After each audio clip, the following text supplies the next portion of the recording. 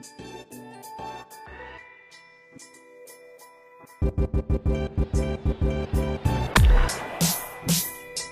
now, the Real Shit Baseball Podcast with your hosts, Drew Wheeler and Tyler Jackson.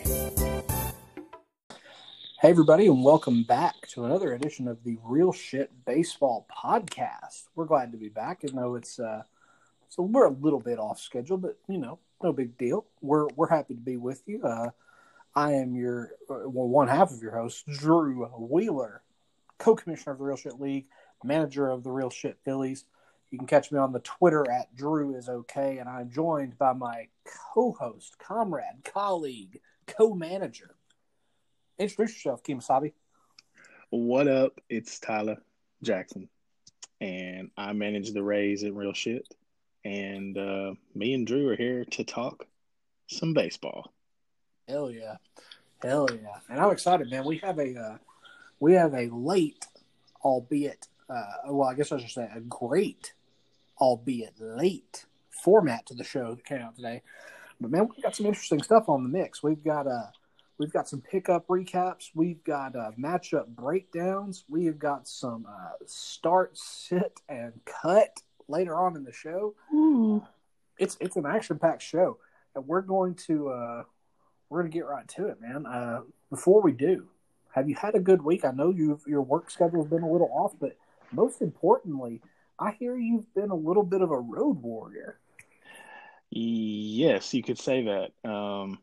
Last weekend, me and my wife drove to Athens, Georgia for a wedding, and then I got to work all week. And then this last weekend, we got to go to Busch Stadium, got to go to some baseball games, see it live. The Cardinals sucked, but hey, I'm not complaining.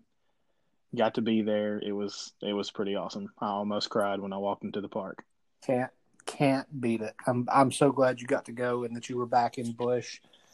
That's really wonderful. So, of the game, you saw how many games? Two, at least two. We were there Saturday and Sunday for the Brewers, and then last night for the Nationals.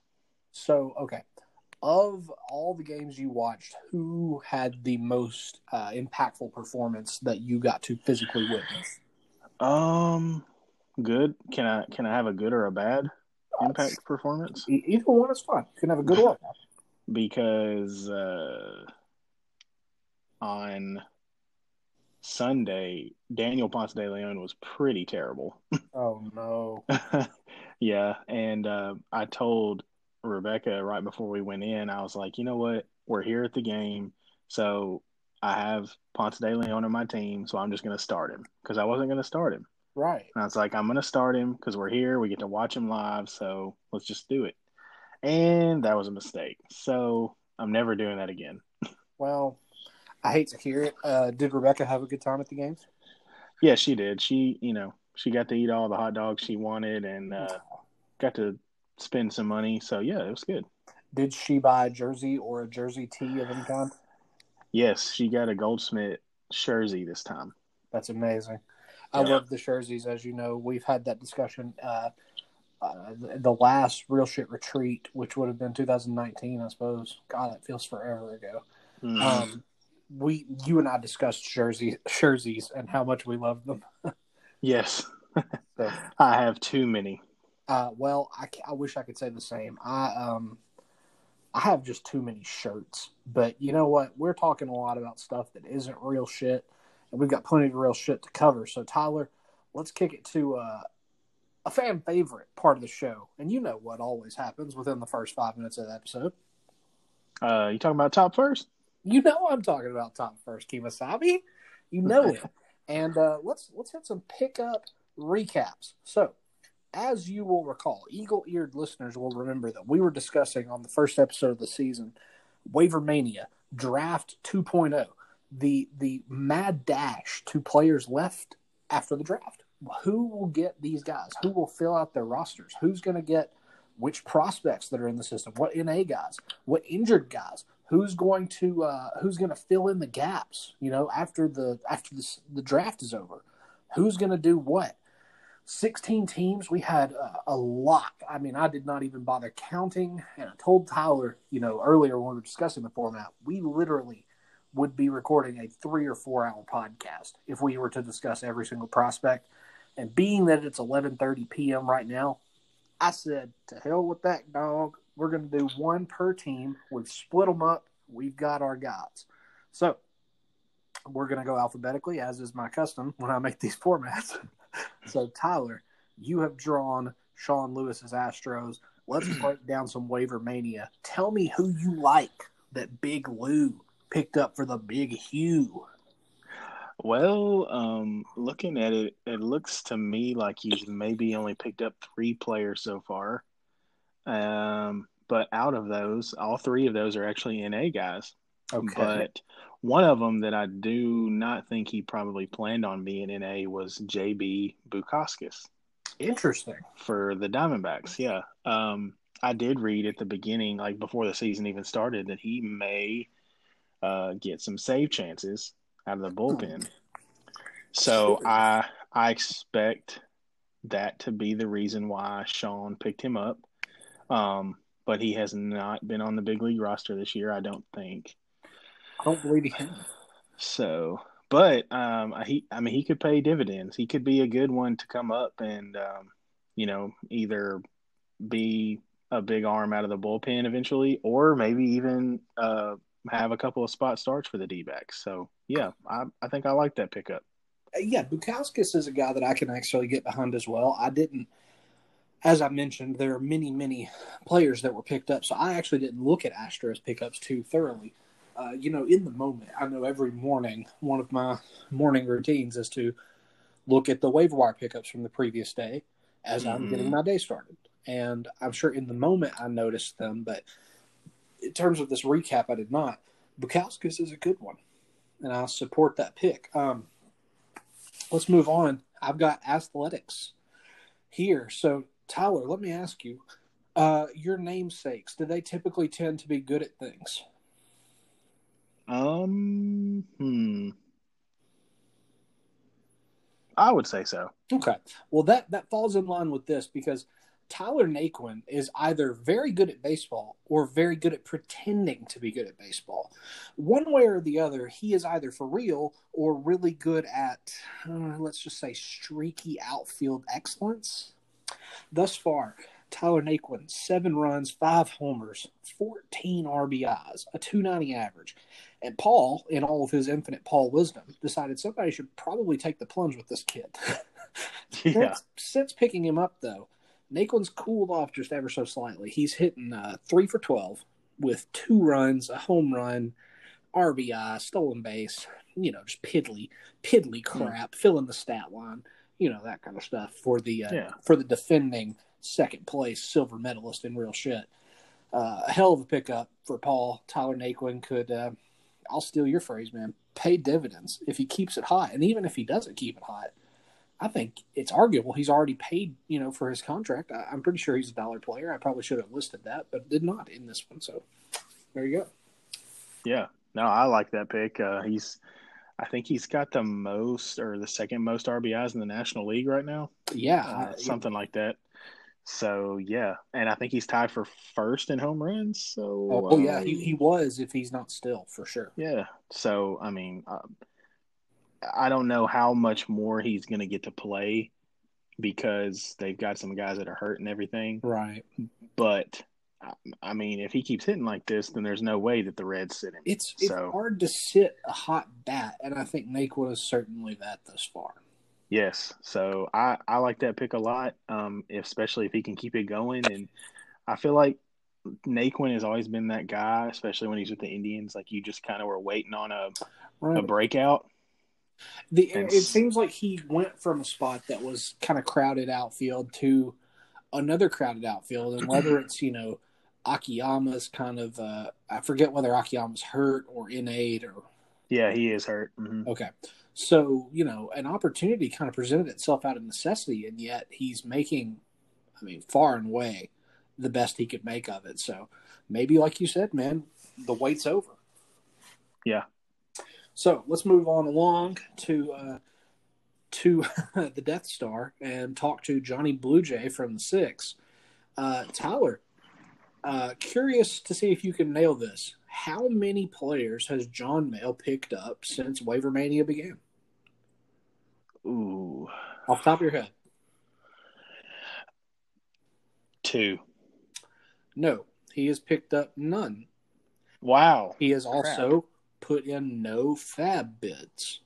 So, not to leave him out of this, I want to pose a question to you, I guess, and I'm going to try to get a little bit of knowledge as I'm doing this. Maybe I can get some background information. Again, my lack of preparedness is biting me in the ass, baby.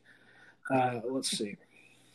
With $12, he's not necessarily cash poor, but I could see where he would want to conserve that for a very long season.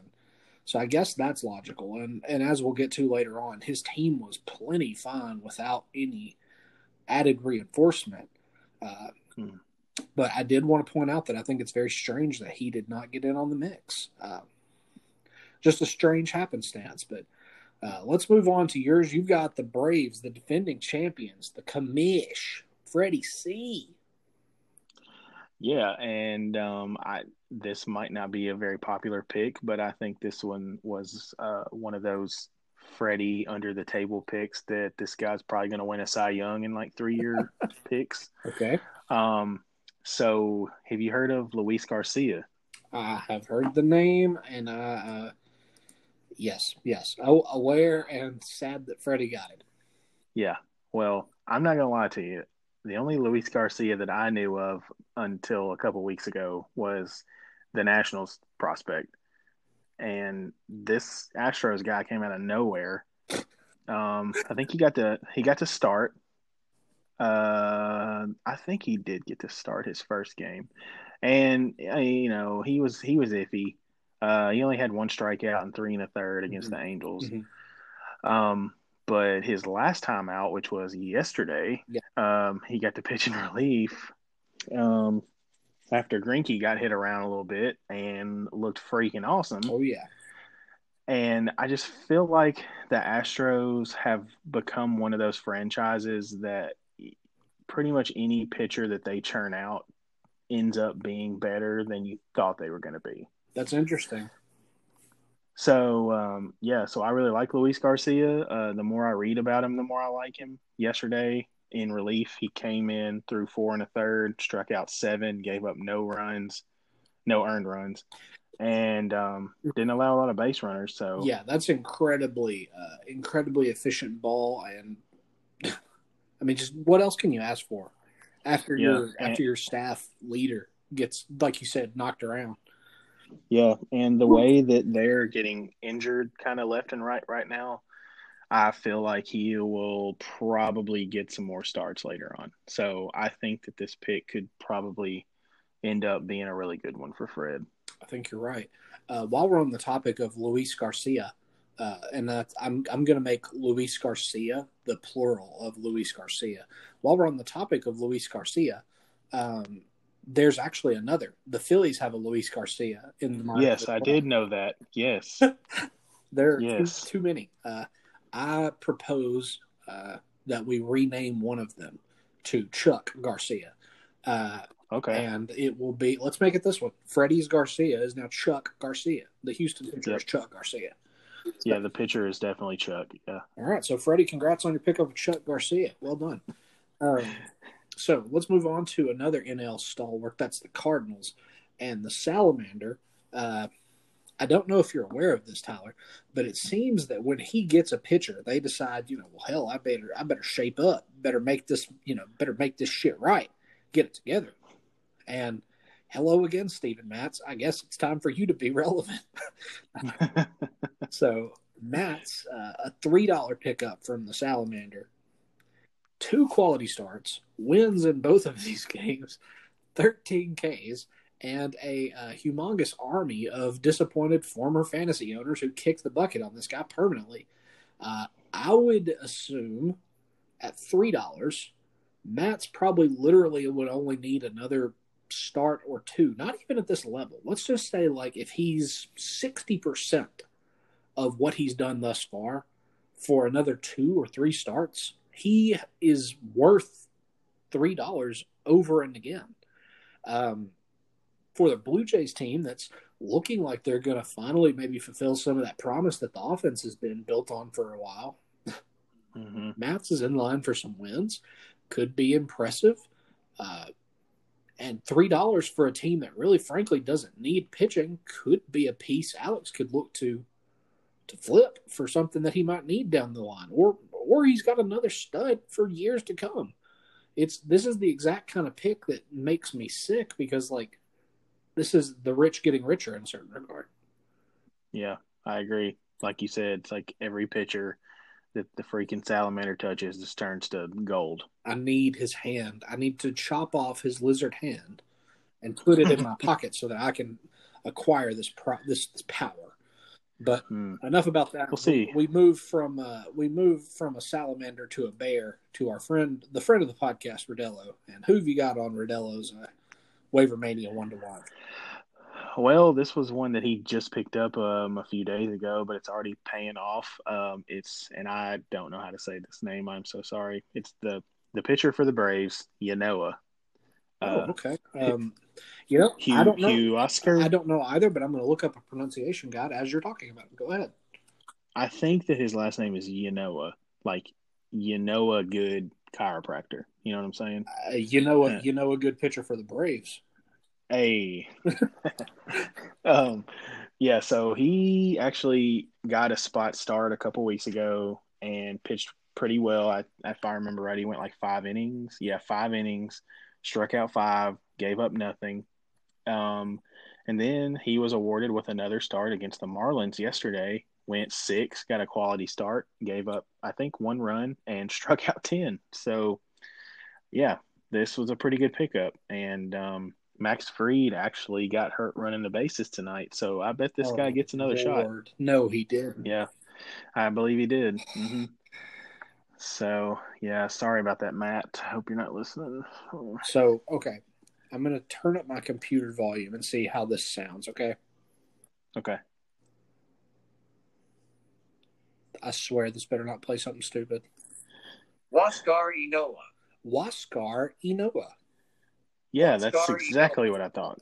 Huascar Ynoa. All right, Huascar Ynoa. It kind of sounds like race car in a way. Huascar Ynoa. Well, I hope he races to some more good starts for the Cubs. Maybe not this week, but in the future. Love it for him. Well, it looks like a good pickup so far. 100%, man. 100%. So let's move along. I've got our buddy Clay. And for Clay's team, I knew exactly who. I mean, I looked at the other guys just to be sure I hadn't missed anybody. But for the most part, I knew exactly who I wanted to talk about. And that is the dude, Mike Myers. $2. Myers has thus far accumulated a win, 7 innings pitched, 8 Ks, a 1.29 ERA, less than 1 WHIP. Sounds like a pretty solid starter, right? Yeah. He has also accumulated a save and is second in line in this Angels bullpen for saves. This is a guy that could potentially, should anything happen with Raisel Iglesias, be in line to catch, 10 saves through the year if all goes well for the Angels. And should anything, terrible happen with Iglesias, he could be in line to get a lot more than that. And had a really solid season last year, has been a player that, I mean, like I mentioned, with no hesitation, this is a guy that I was looking at adding as few as a day before Clay added him. Like, this is a good player. And in case you didn't know, his name is very similar to another somebody you may know. 2 somebodies. One of them holds a knife and kills people in film. The other one plays Austin Powers. And I know that you guys can connect the dots on why that's relevant. Don't ruin it for him, Tyler. But it's all very relevant. Let's hear about Mariners number 1. You want to hear a cool story real quick about Mike Myers? I would love to. The pitcher. Oh, yeah. Okay. Yeah, sure. So he actually went to my alma mater, Ole Miss. He did? I think I know where you're going with this story. Yeah. And back when he was in college, he was our I think he was our Saturday starter because I think Lance Lynn was our Friday guy. I don't know if you've heard of him before. A time or two. And but there was this guy. Every time that Mike Myers would start, this guy would go out to the left field, basically sit there at the left field foul pole, stand there with a Michael Myers mask on, and stare out into the field the entire time that Mike Myers was on the mound. Yes. So go look it up, y'all, because it's awesome. If you haven't seen this, you have to see the video. There was a really well done piece about it on YouTube right now. I read the article about it and cackled laughing at the newspaper a couple years ago. Tyler, this was absolutely an exceptional thing. And if I remember rightly, the kid who donned the mask for every start, he was like, some buddies of mine, we laughed about it. And, it seems like Mike, the pitcher, enjoys it. So I want to keep doing it, as long as we can. And it's just something that seems to be a thing. And man, that's one of the beauties of college baseball. And you got to love it. You got to love it. Yep. Sorry, quick story, but I figured people would like that. Oh, trust me. If we're talking about anything related to Michael Myers, like the character from Halloween, I'm always down. If we're talking about college baseball irregularities and funny things, always down. So you hit me on two things there. Let's hear about Mariners' big pickup, though. Mariners. I'm tempted to go with Ryan Zimmerman just because he's so hot, but I'm not, because I don't know how many more at-bats he's going to have going forward. Because Josh Bell is back from the COVID list. So my pick is Ian Kennedy. Okay. I think that guys that when you can pick up a guy off the wire and him end up getting, 15, 20 saves throughout a season, I mean, that is so big. And it looks like Ian Kennedy could be on his way to doing that. He's already got 2 saves. He's closing for the Rangers.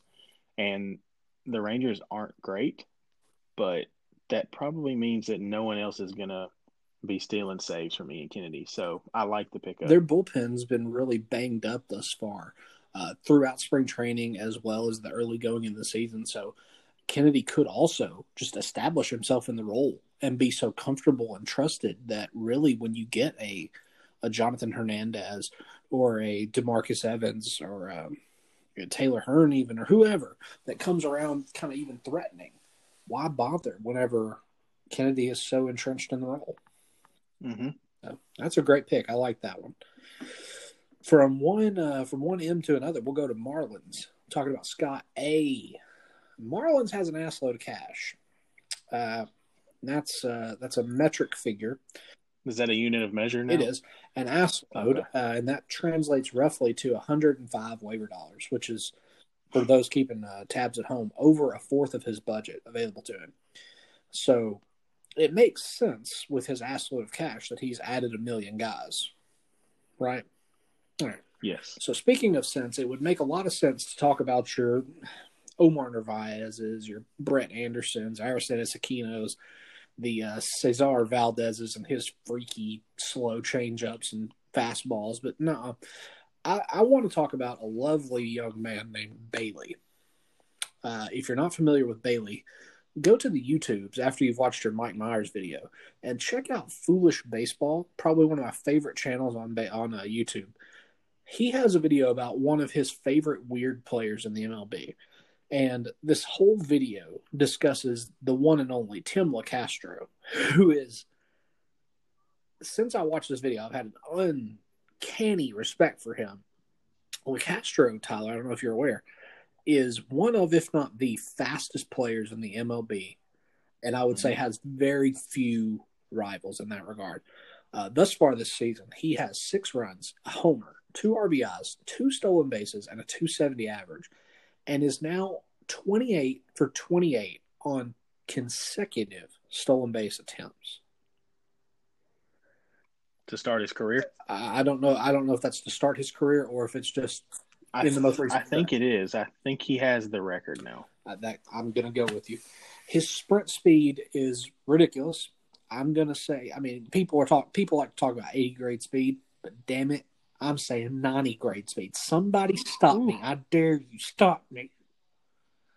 I can't do it. Well, I know. And you can't stop Tim LaCastro. He's already ran 6 miles. So, holler at your boy. Anyway, Hot. Tyler, let's talk about some Padres. Our man Dan Nicholson, Trader Dan. He's done some trading. Okay, He's done some picking up. Yeah, and I'm actually going to talk about a guy that he traded recently. Okay. Cedric Mullins was a heck of a pickup. Oh boy. A guy that I actually wanted to draft, and I just kind of ran out of spots. Hear that? And then I just had too many outfielders, so I didn't try and pick him up, man. And Dan did, and he's paid off. I read a lot about how he kind of changed his approach over the offseason, and I think he was a switch hitter, and now he's only exclusively hitting on one side. I can't remember what side Left. that is. Left, okay. But I mean, apparently it's the move has really paid off so far. He's hitting like 429 or something, and he's a top 30 Yahoo fantasy baseball player as of right now. So, yeah, that was a really good move by Dan. And now he's traded him to Kyle. So Kyle is getting a good We'll one. hear more about that trade in just a few minutes. But man, you hit it. Yep. And you really hit on the notes that I would have said. It's an approach change. I think so long as they can keep him settled and content in the leadoff role, I think we're looking at a season that could be extremely lucrative for Dan and now Kyle. So, and we'll get into and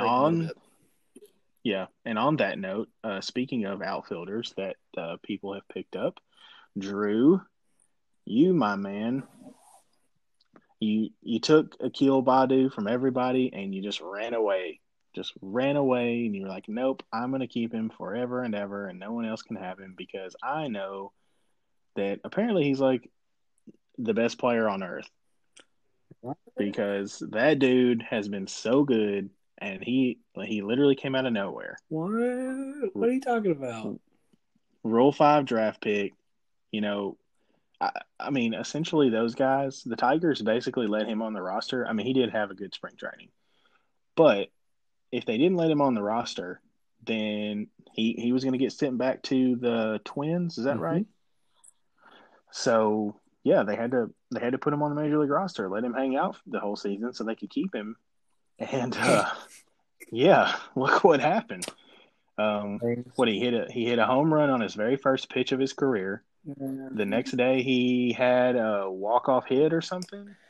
You know how I am. I can't discuss things like this, but that may or may not be correct.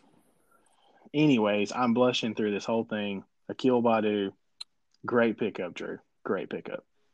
Thank you for your kind words. If I was the sort to talk about my players, I'd probably use a phrase like baddest son of a bitch on the planet, but I'm not that kind of guy, so I won't. But, if others wanted to say that, I couldn't disagree. Let's move along, though, beyond my $3 gem of all time to a team that we're also very familiar with here on the show, the Rays. And Tyler, do not call it a comeback. But when Mr. Aaron Sanchez has spun 2 straight serviceable starts as part of the resurgent and surprising Giants starting staff. Yep. So this is if I may, can I spit a tune for you? Please. This is 10% luck, 20% skill, 15% a $1 bid from Tyler, and however much percentage left that no blisters form and destroy the whole season. Am I right? You right. So obviously, anybody that's been a long-term fan realizes that Aaron Sanchez's potential is accelerant. He's an excellent pitcher whenever he's healthy, and he doesn't have the blisties that are destroying his life. The Blue Jays had him, did great. I think he maybe floated around a little bit. I want to say he might have been with the Astros briefly, but I think so. I think he got traded. I think you're right, yeah. But now he's found his way to the Bay Area. And Tyler, can we hear from you just a smidge about Mr. Aaron Sanchez and what you're looking for from him?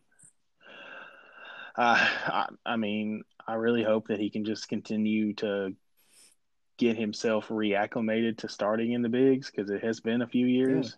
And just keep the good times rolling. I didn't start him the other day against the Reds because I was scared of the big red machine that's coming into town. And he had a pretty good start. Yeah, So definitely. And I like Giants pitchers are always interesting to me because of the park they play Sure. in. So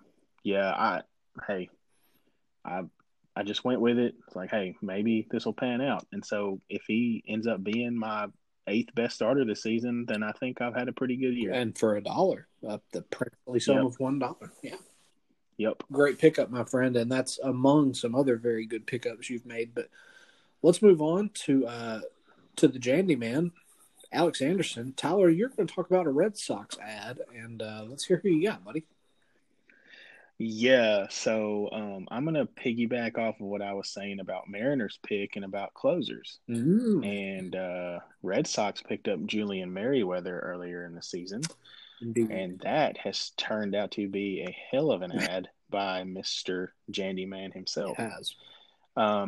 Currently, Mr. Merriweather is the 87th ranked player on Yahoo, which I just did not see happening. Not this year. Not this year. Nope. I think he's picked up 2 saves. He has not given up an earned run yet. His whip is 0.50. And he's struck out nearly 2 people an inning. So what more could you ask for? And he's closing right now on a very, very good Blue Jays team. Indeed. It's ironic because had you asked me what Merriweather's role is with the Blue Jays, I think I'd have probably told you future starter. I still look at his profile and think that he would be such a good and effective starter, but sometimes you can't argue with successes, and if Merriweather's gonna keep the weather nice and temperate and merry, and it's not really Toronto, I guess it's Florida, but either way, if he's gonna keep it cool there, why not? Why not let him run with it? And this is a Blue Jays bullpen that's got Jordan Romano, Rafael DeLeese, several talented guys, but Merriweather has certainly established himself as one of those, and I think something else we could note is that not only has Merriweather been a serviceable pickup, he was part of the return that netted Alex Eduardo Rodriguez about a week ago. That's right. So, just the power of a good waiver ad. That'll be it. Mm-hmm. Okay, let's move on to Rockies, the Rocky Mountain High.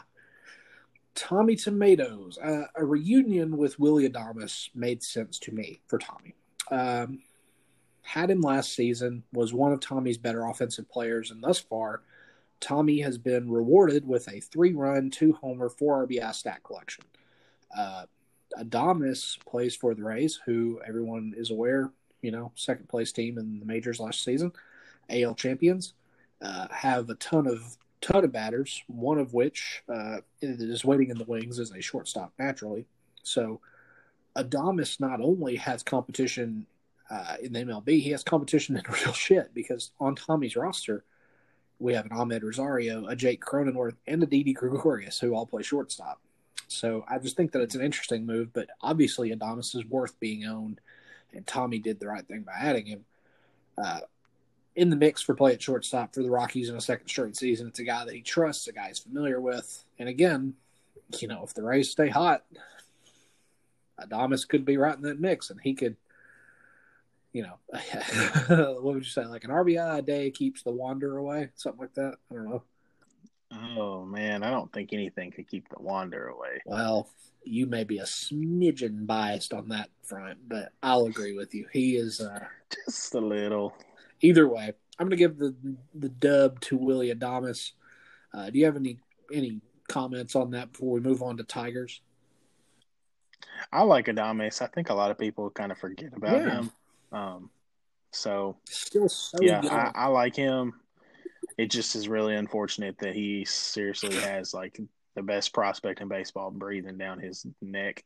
So it's true, and maybe not just the best prospect in baseball, but I mean, infielders in Tampa Bay have got. I mean, I can think right off the top of my head of 4 or 5 prospects that could feasibly be playing right now in the majors. It's just, if you fall, someone is ready. Yep. But hey, nobody's saying Domus is going to fall. He's still plenty young. So, moving on to the Tigers, I picked a good one. Corey Knebel. He has come out of the gate on fire, buddy, for Matthews Tigers. He is looking like the Evel Knievel of old, to the tune of 2 saves, 6 Ks, 4 1/3 shutout innings. Only 1 ding on the body of the car so far. That's a .23 whip. And Yahoo rank 77 on the year. Matthew may have found a dollar boy who is a relief stud. Maybe not a closer in the vein of your Ian Kennedy for Mariner, Merriweather for Red Sox. But even if it's just the ratios, the Ks, some shutout innings, with an obvious team who's in every single game, I think that Matt is going to take that every day of the week, considering this is, again, a dollar boy who you add post-draft. So I think that's a great pickup on his part, and you can never beat a good reliever. Yeah, I like it, especially if oh, wow, I'm blanking on that guy's name. Who do you think? Who's their closer right now? Hanley, of course. Yeah, Canley. That's right. Yeah, if he falters like looks like he was going to, what was that, last postseason, I think? Yeah, he is right there to take all those save chances that the Dodgers are going to give him. So I would say that's fair. It's ironic some too. Great. The Dodgers have Knebel, they have Brusdar, they have they have Victor Gonzalez. Yeah, all these guys could theoretically be late inning options, but yet Canley thus far has looked as solid as can be. I think he's might have blown a save at one point this season, but you'll have that. Either way, you can't win them all. I guess you can only win like 98% of them if you're the Dodgers. 98% is about the worst it can get. So, well, let's move on to our last team with the pickup recaps, and it's the Yankees. Tyler, who'd you pick? So I am going to go with an NA guy that Kyle picked up.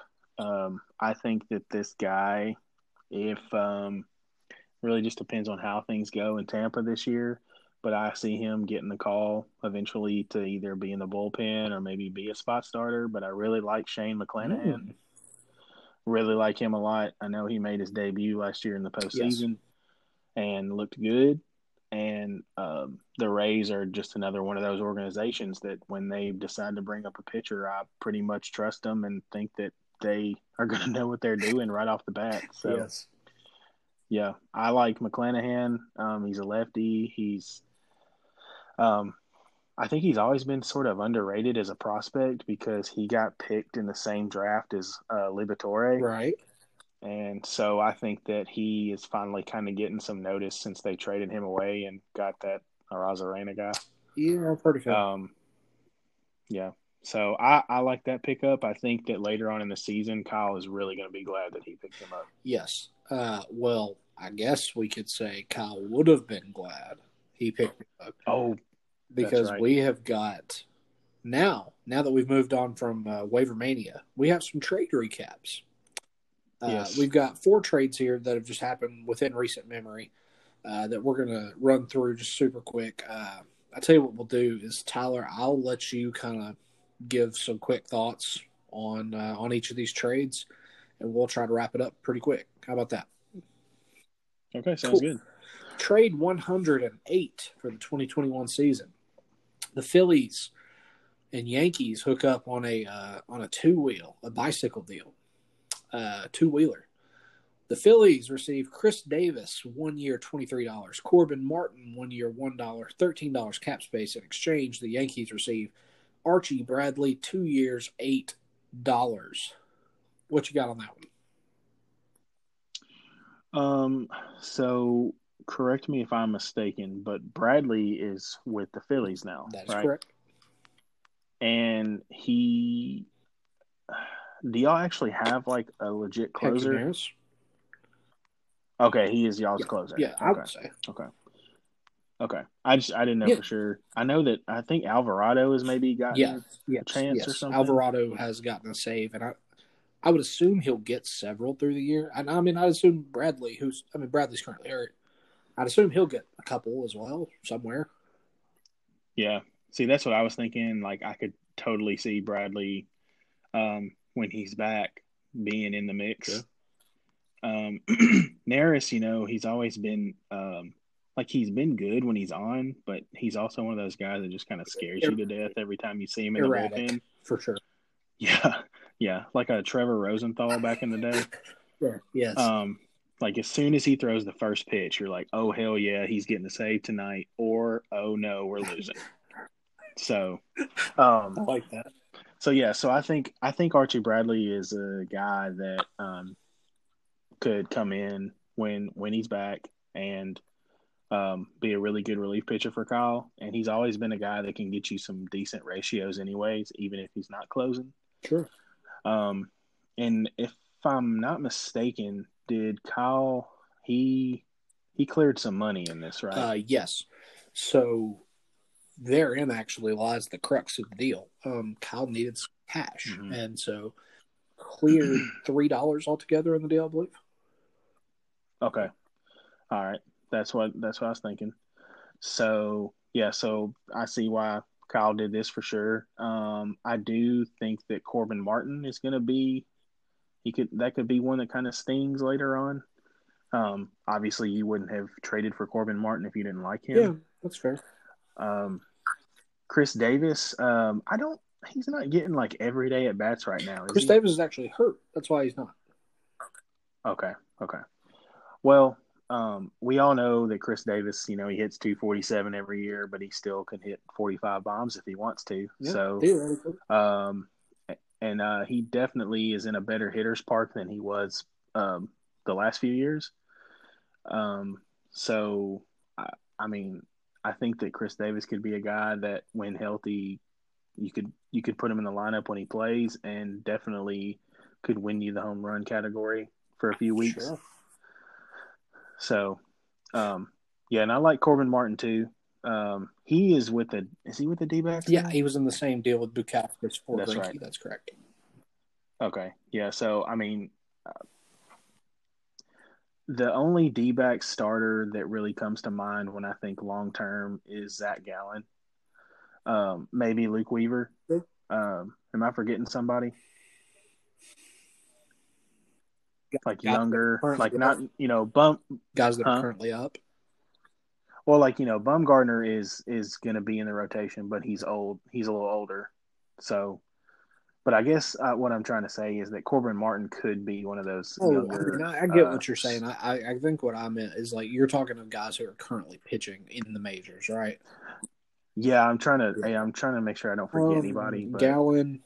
I mean, Luke Weaver, depending on your feelings on Luke Weaver, I would say could fit that mold. Either me and you both are forgetting somebody, but I can't. Yeah. I don't think I think that Corbin Martin is definitely in the D-backs plans for the future. That's so. Yeah. So a dollar flyer on him, I definitely see that. So I feel for sure. Let's move on. Trade 109. One you're familiar with. Padres receives Dansby Swanson $117 and $10 cap space. Rays receives Tyler O'Neill $1.7. And this one is stings an accurate word for this one. Looking a couple days later. For me, it does, because O'Neill got hurt the other day. But Swanson, he became expendable for me because Garrett Hampson looks like he might have finally arrived a little bit. And I've got Marcus Semien and then that Franco guy hopefully later this year. I've always liked Tyler O'Neill's tools. I know I've probably talked to half the league about him and how much I really do believe in him. Right.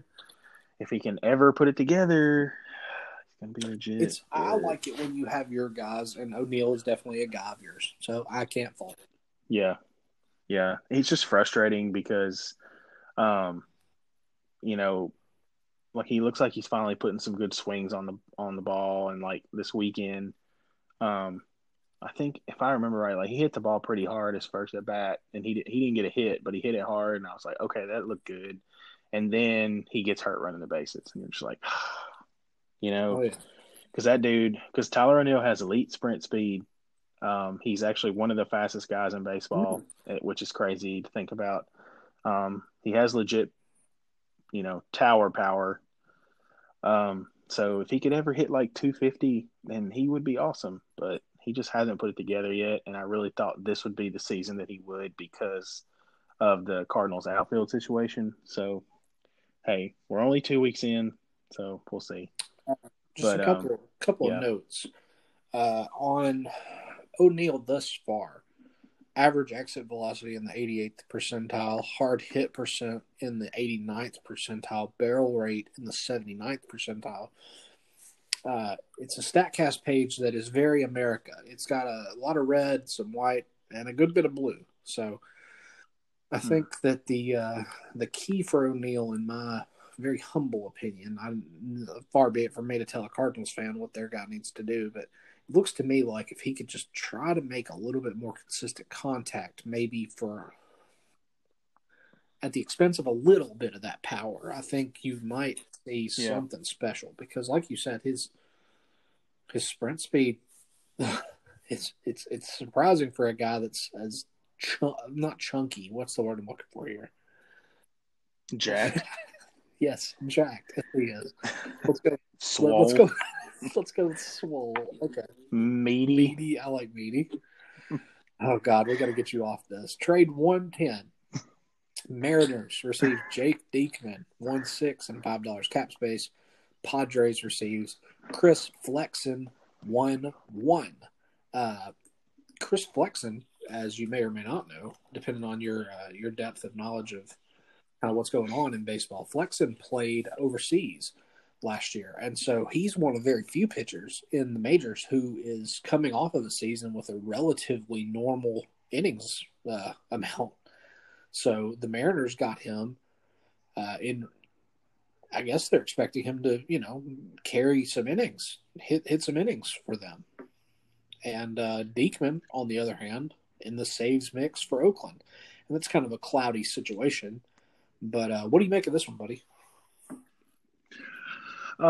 Yeah, I can see why both managers wanted to do this kind of swap. I know Padres is looking for innings, and both of these guys are actually Mariner fans in real life, I believe. And so, yeah, I know Flexen, I think he's looked pretty decent so far, and I feel like that the Mariners are always one of those organizations that's always looking for pitching. So they're trying to kind of find that hidden gem, and Flexen could be it. So, sure. Yeah. So I know that's a good deal for Padres because he needs guys that he can count on. And then on the other hand, Mariners looking for another closer. Rosenthal got hurt. Yeah. Looks like he's going to be out for a while. Why not replace him with his replacement?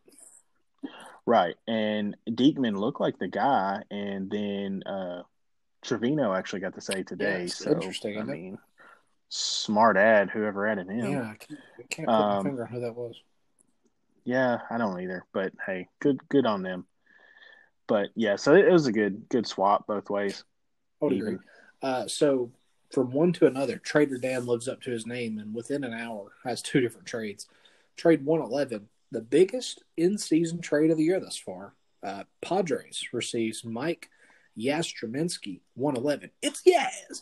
David Peterson, 1-7. Shane McClanahan, 1-1, and $10 cap space. Yankees receives Dean Crispy Creamer, 1-6. Wade Miley, 1-1. The aforementioned Cedric Mullins, 1-1. Michael A. Taylor, 1-1. Big trade. Lots of pieces going either way. Tyler, tell me what you think about this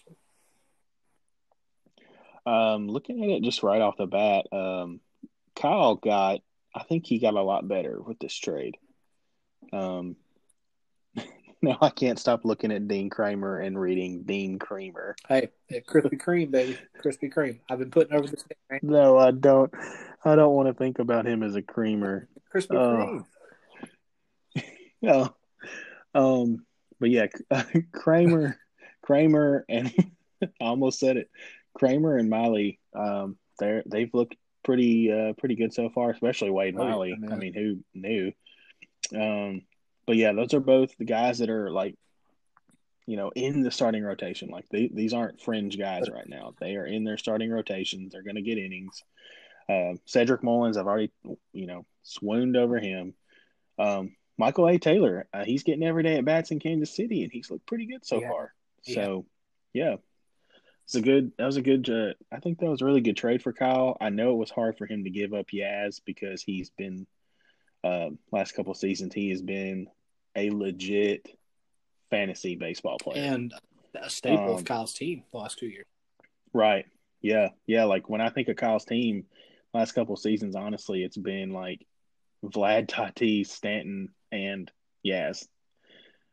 So It's one of these things where, he texts me and says, do I move Yaz if I can potentially get other affordable pieces to replace him? Is it time that I can move on? And that's, dude, the sentimentalism and the nostalgia of Drew Wheeler. I told him, I said, wow, I don't know. I mean, obviously, if the trade's worth making, pull the trigger.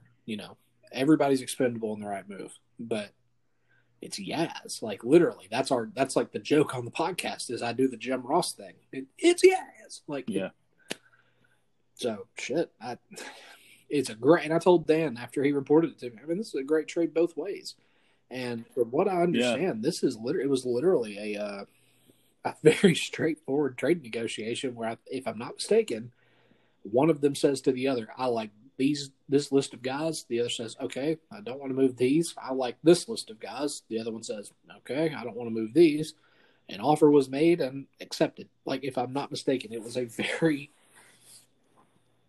cut and dry sort of thing. So trade 111 was a good one for both teams, I would say.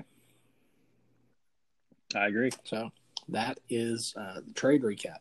And Tyler, that brings us to a point in our show, a very natural break. And at this point in the show, we should probably kick it to AAA, where we're going to hear from it's your favorite part of the show, as I've learned. Yeah, Past Drew, the guy himself. We're going to see what he's got to say. Still kicking in AAA. He's got something to tell us about our favorite insect overlords at Anchor. So I'm going to let you do the honors. Throw it to Past Drew. We'll hear what he's got to say. And then when we come back, we've got matchup breakdowns. Talking about week 1 of the Real Shit League 2021 season. Who won? Who lost? What are the stories of the week? And what's up next for your favorite Real Shit teams? Tyler, throw it to our boy Past Drew, and we'll hear what he's got. Hit us with some sweet, sweet chin music. And welcome back to the Real Shit Podcast. Man, it's always good to hear from Past Drew.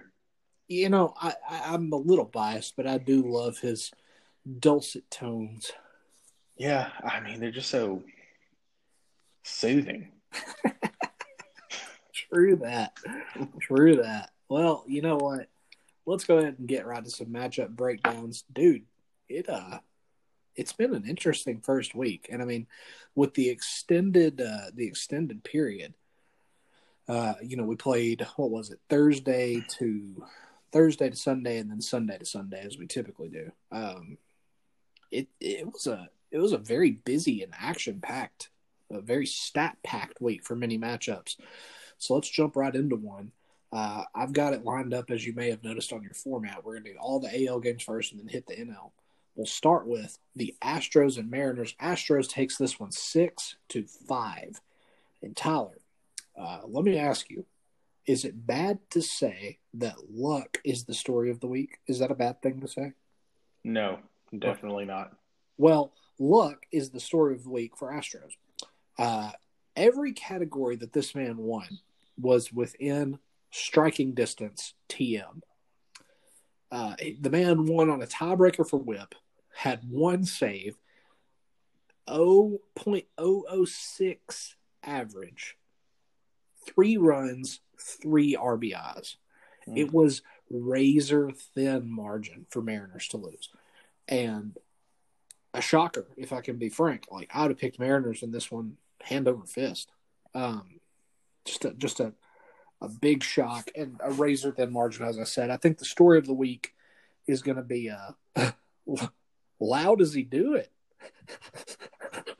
Nate Loud, 14 RBIs for the upstart first baseman coming out of Tampa, getting the first base job, and it doesn't look like he's going to let it go. 14 ribs. The man, he's not got a stellar average, but can't beat those RBIs. But I think the story has got to be, in terms of a specific player, the performance of Byron Buxton. Looking like the guy that we thought he would be. 7 runs, 5 homers, 9 RBIs, a steal, 481 average, 1.734 OPS.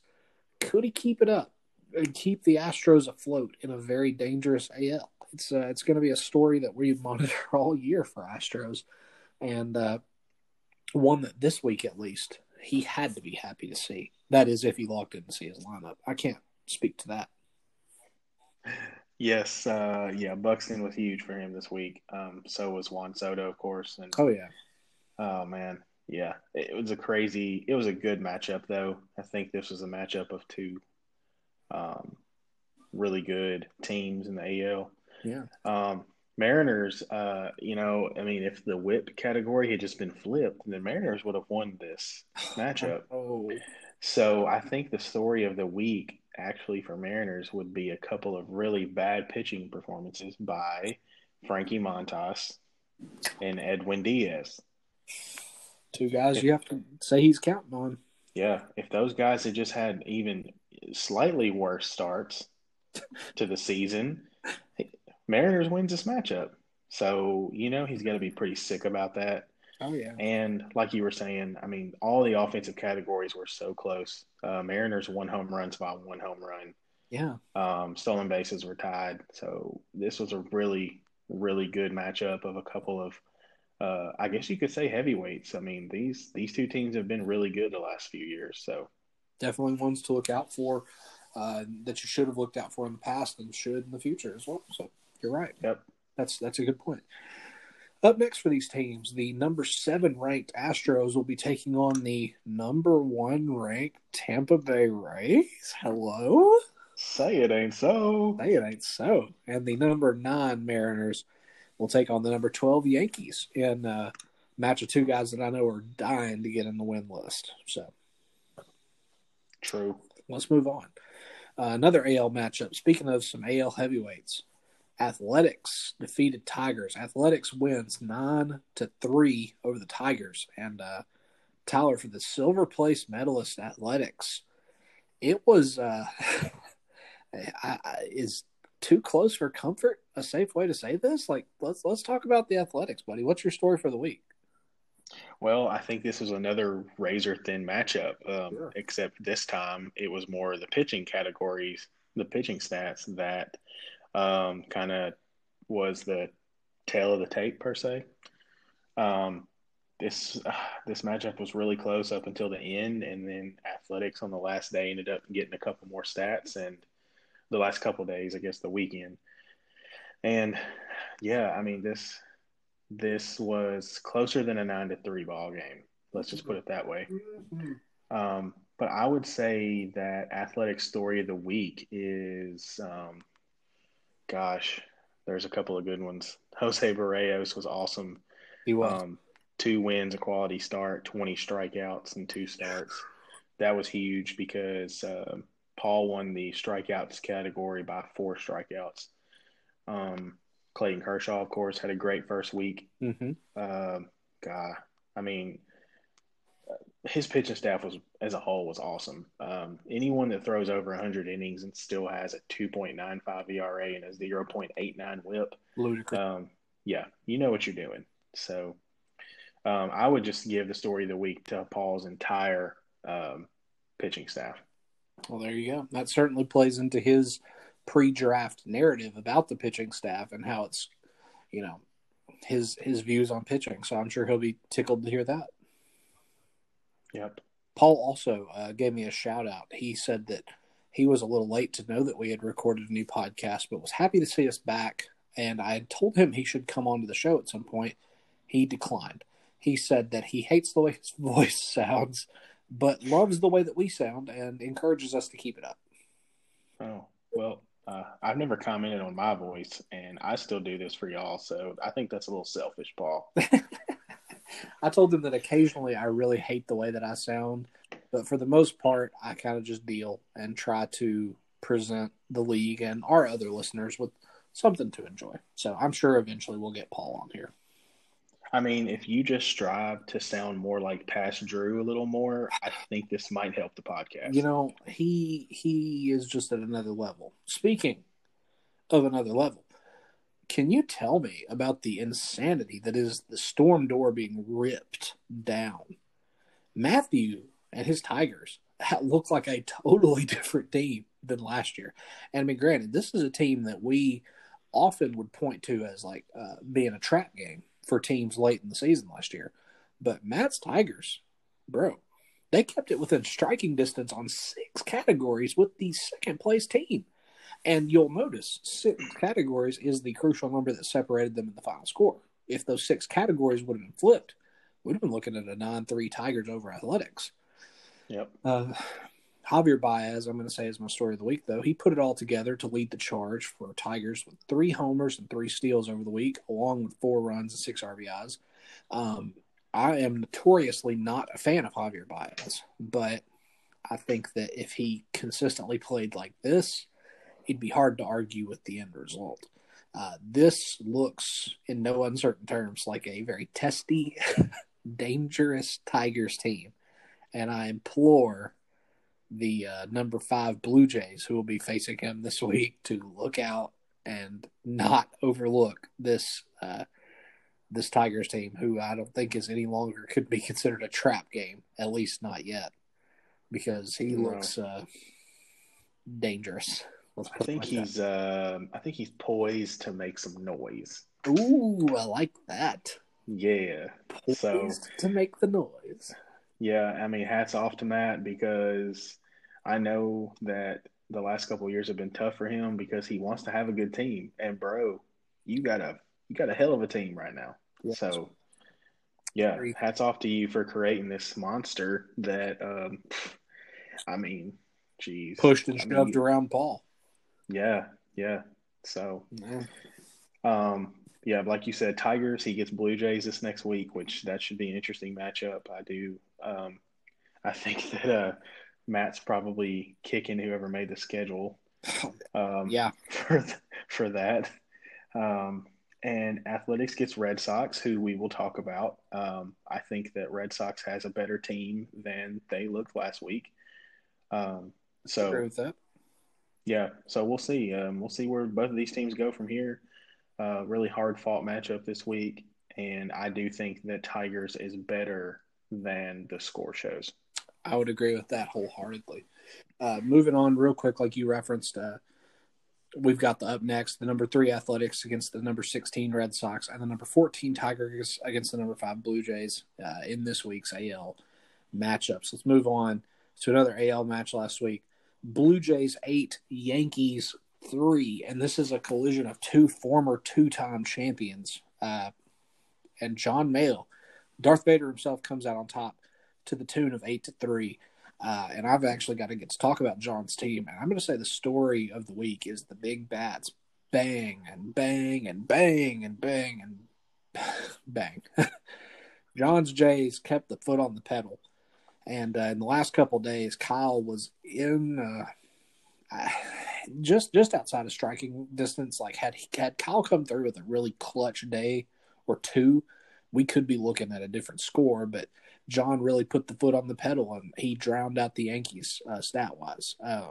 Categories kept it close in the week, like I said, but the final scores are really indicative of a consistently solid day-to-day performance from guys like Bo Bichette, Austin Meadows, Mike Moustakas, and one player in particular who kicked it to maximum overdrive. You'll have to forgive me. I mean maximum overdrive. 7 runs, a homer, 5 RBIs, 379 average, 1.125 OPS for Max Muncy, the triple eligible spark plug from the Dodgers lineup. John, who is, synonymous with loaded pitching in this league and beyond, his offense really, really showed out this week. Kyle's pitching, which is unheralded, not star-studded, kept up with, and those three statistics Kyle won were pitching, and that's such a surreal thing. But John's bats showed that he is a well-rounded team from the 6. Look out for him. But let's hear what you got for the story of the week for the Yanks. I think one of the bigger stories is Tatis going down so quick. Yeah. When your best player gets hurt like that, it just kind of takes the wind out of your sails. And I know that was hard to see for Kyle. Oh, yeah. We all know how much Fernando Tatis Jr. means to Kyle Wheeler. Oh, yeah. And so I know that sucked. Having a guy like that in your offense could have made a difference when, batting average, it wasn't necessarily close when you look at it, but having a guy like Tatis, average OPS, home runs, stolen bases, RBIs, all of those are closer than they appear. So, I think that really hurt, and I do hope that he comes back. I think he might come back this week. I saw. I believe you're correct. I think I'm up. So, yeah, thank God for that, because the game of baseball is 100,000 million zillion times better with Fernando Tatis Jr. playing. I agree. Hopefully he has a quick recovery. Vlad Jr., the other freaking pillar for Kyle. He was awesome last week. He hit 379, 2 home runs, 8 RBIs, and he even stole a base, boys. I know. Vlad Jr. with the wheels. You got to love it. So, yeah. So, that was good to see, because we all are waiting on Vlad Jr. to take off. Dude, so I'm going to go ahead and say it. Hopefully, I'm going to go ahead and say it, Tyler. The wait is over. He's here, baby. I agree with you, man. I do. I have been buying his cards. I'm ready. So speaking of you being ready, can we talk about this 11-1 beatdown on poor Jandy, man? Like, what TF did he do to you with the Rays winning 11-1 over the Red Sox? And you know what? Before you talk, let me just levy the case against you, you guilty SOB. 11-1, the largest margin of victory in the league.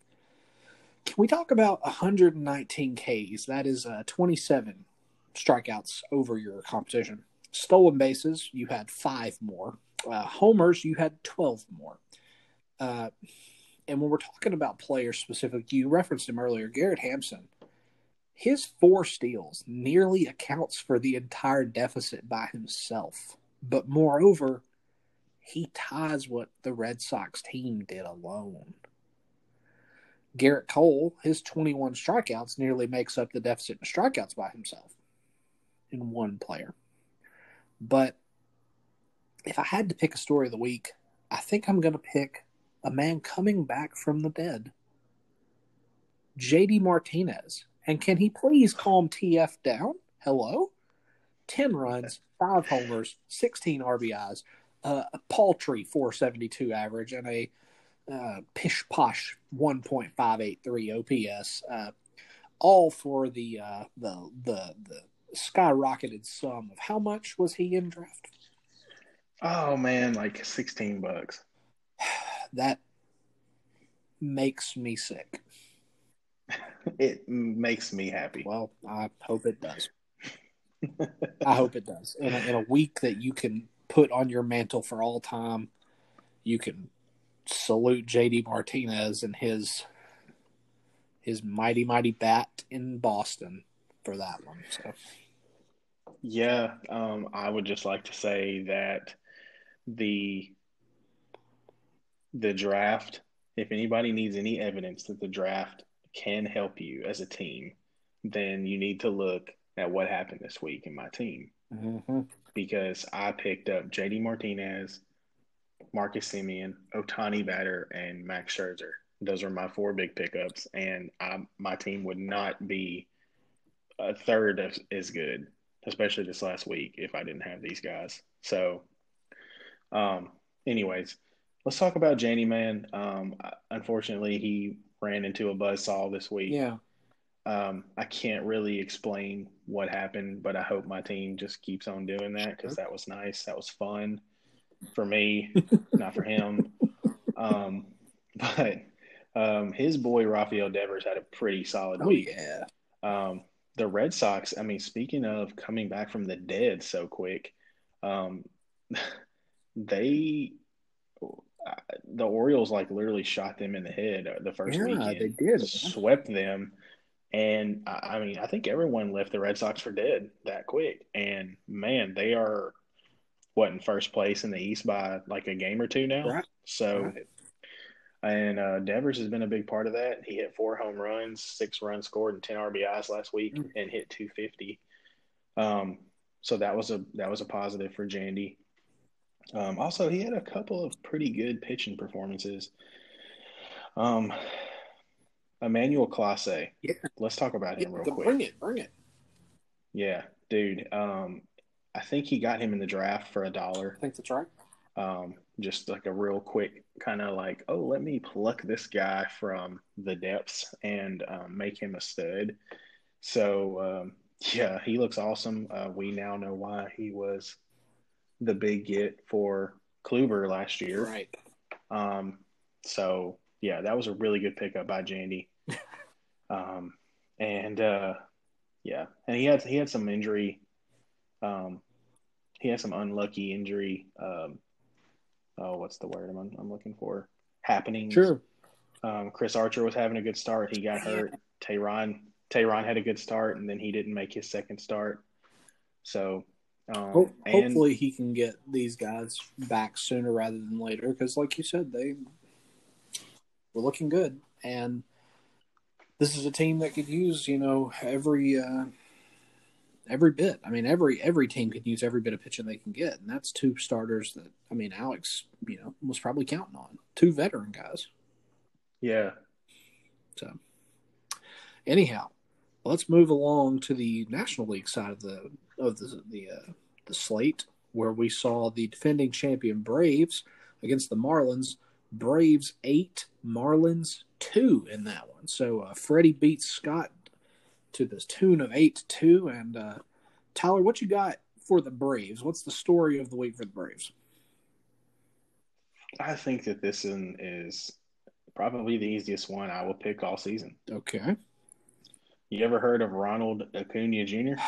The name rings a slight bell. Tell me something about it. Okay, 1, he's really good at baseball. Okay, instantly interested. 2, he's really good at baseball. Okay, see, now I think I would be probably 100% more interested, which puts me at 200% interested. Are you sweating yet? Yes. Because here comes number 3. All right. He's good at baseball. Oh, my God. Okay. Calm down. Where's the fan? Yeah, I need it immediately. Because, as you may know, this player not only plays for the real-life Braves, but the real shit Braves, which means that not only the real-life Phillies, but the real shit Phillies have to worry about this guy. A lot. Quite a bit. Yeah, so Acuna was awesome. He came into this year with a ton of hype, and deservedly so. He hit 4 home runs, scored 8 runs, had 8 RBIs. He stole 2 bases, had a 444 batting average with an OPS over 1,300. And did you see him beat out a routine ground ball to shortstop yesterday? I didn't, but that doesn't. You didn't see that? I need to go look at it. Oh, man, dude, you need to. I know it was against your Phillies. I'm sorry, but it was so impressive. I mean, who was playing short? I think it was Segura. It may have been Segura. And, I mean, it was a clean, ground ball. He fielded it perfectly, and he pumped. And he pumped, and it was over. And Acuna beat it out, man, and it was impressive. So, yeah, Acuna is the story of the week for Fred. His offense beat Marlins handedly. Yeah. The only category he did not win was steals, which they tied in, and Acuna helped with that. And also hats off to Joey Gallo for stealing 2 bases. Yeah, what was so that? random. I just noticed that. Thought there was a typo. So Yahoo needs to get on that. Come on, Yahoo. Well, let's move on from Freddie to Scott, and Scott Allen, his Marlins. He kept the categories pretty close for a minute, man. I'm sure you noticed as you checked the league through the week, it bounced back and forth from lead to lead. You know, Scott would take the lead, Freddie would take the lead, and Scott would take the lead, but the champion eventually just sped off into the distance in many, many categories. And that being said, Marlins pitching staff did a pretty good job of keeping him competitive on the mound, led by none other than the Bridge. And I have researched what Alcantara means. It means the Bridge. Okay. The Bridge himself, Sandy Alcantara, 17 Ks, 1.5 ERA, 0.83 WHIP, and 2 quality starts, led the way on the mound for the Fish. And I would say is, without reservation, the ace of his staff, a pitcher that he is leaning on for as long as he wants to keep him around. Yeah. So big ups to him for Alcantara, the Bridge. Up next for these teams, the number 2 Braves. It's going to have a tough match. He's got the number 8 Giants this week. And then we've got a battle with the number 13 Marlins taking on the number 11 Cardinals, who we're about to talk about in a minute. That's going to be 2 pretty interesting matchups, if I may say so. I think that Marlins team keeping it as competitive with Freddie for the first portion of the week. If Alex's bats, I don't want to bury the lead with Alex's bats, but it could be interesting. And then, of course, Braves and Giants, both powerhouses last year in the NL. We'll see what happens. Could be a tough week for the NL boys. I think that the NL is overall this year, I think it'll be a little top heavy, but at the top, it's going to be really competitive. Really competitive. You're right. So I hope y'all are ready. I'm trying my best on behalf of one team. Let's move on, though. We got another matchup. Cubs 6, Cardinals 4. A friend of the podcast, Rodello, ended up beating Alex Rhodes, the old salamander, 6-4. Tyler, let's hear about your buddy Rodello. Let's hear what his story of the week is. Well, that guy's offense, I don't know really what got into them. But, I know talked to Alex a couple times about this matchup. He was really disappointed with his offense, but it's hard to compete against a team that across the board just ran away with it, except really for batting average. Yeah. There was a couple guys that had really, really big weeks for Rhodey. Laureano was awesome. Oh, yeah. He stole 4 bases. That dude, he's going to get on base like that. He's going to steal a lot of bases this year. Mookie Betts even he still had a pretty solid week despite being hurt. And man, Rhodey's team is pretty good. Yeah. He didn't have a lot of innings, but if he would have, I think that, his stats obviously would look a little better. But yeah, Rhodey's offense was awesome, and let's see if they can keep it up. Yeah, definitely. And I think that just to flip that coin, the song remains the same in St. Louis. Pitching is king for Alex, and that's literally the direct inverse of what's going on with Rhodey. Alex nearly doubled Rodello's strikeouts. Rodello had 76. Alex had 145. He literally drowned him in quality starts, 13-2. Good Lord. 5 Cardinals pitchers had 2 quality starts apiece. 7 had 10-plus strikeouts. Bieber, of course, led the way with 24 Ks. Baby. Oh, Yusei Kikuchi, 16 Ks. My man Kikuchi. Glaz now, Glaz later, Glaz always, 15 Ks. Alex's pitching is stupid, dumb, ignorant. Just dumb.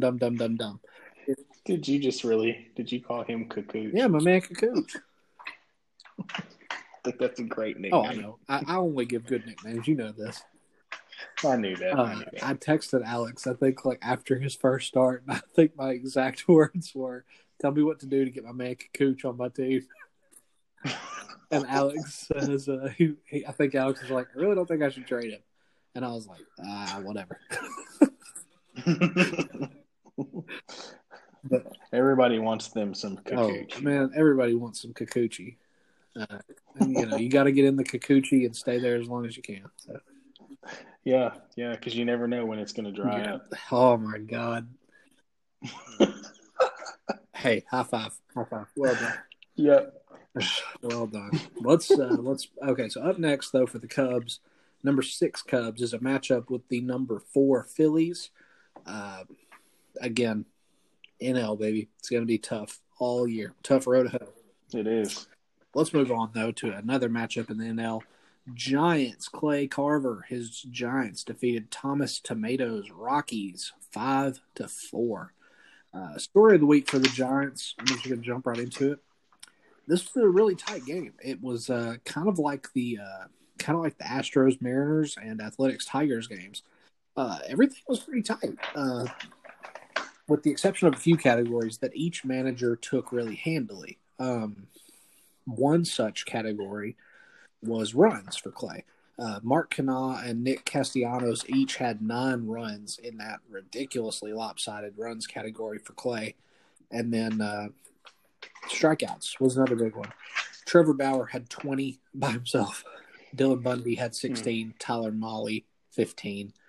I mean, altogether, that's 51 strikeouts spread amongst 3 guys. That's just dumb, and drove the nail further into poor Tommy, who already was being kicked while he was down after losing James Paxton.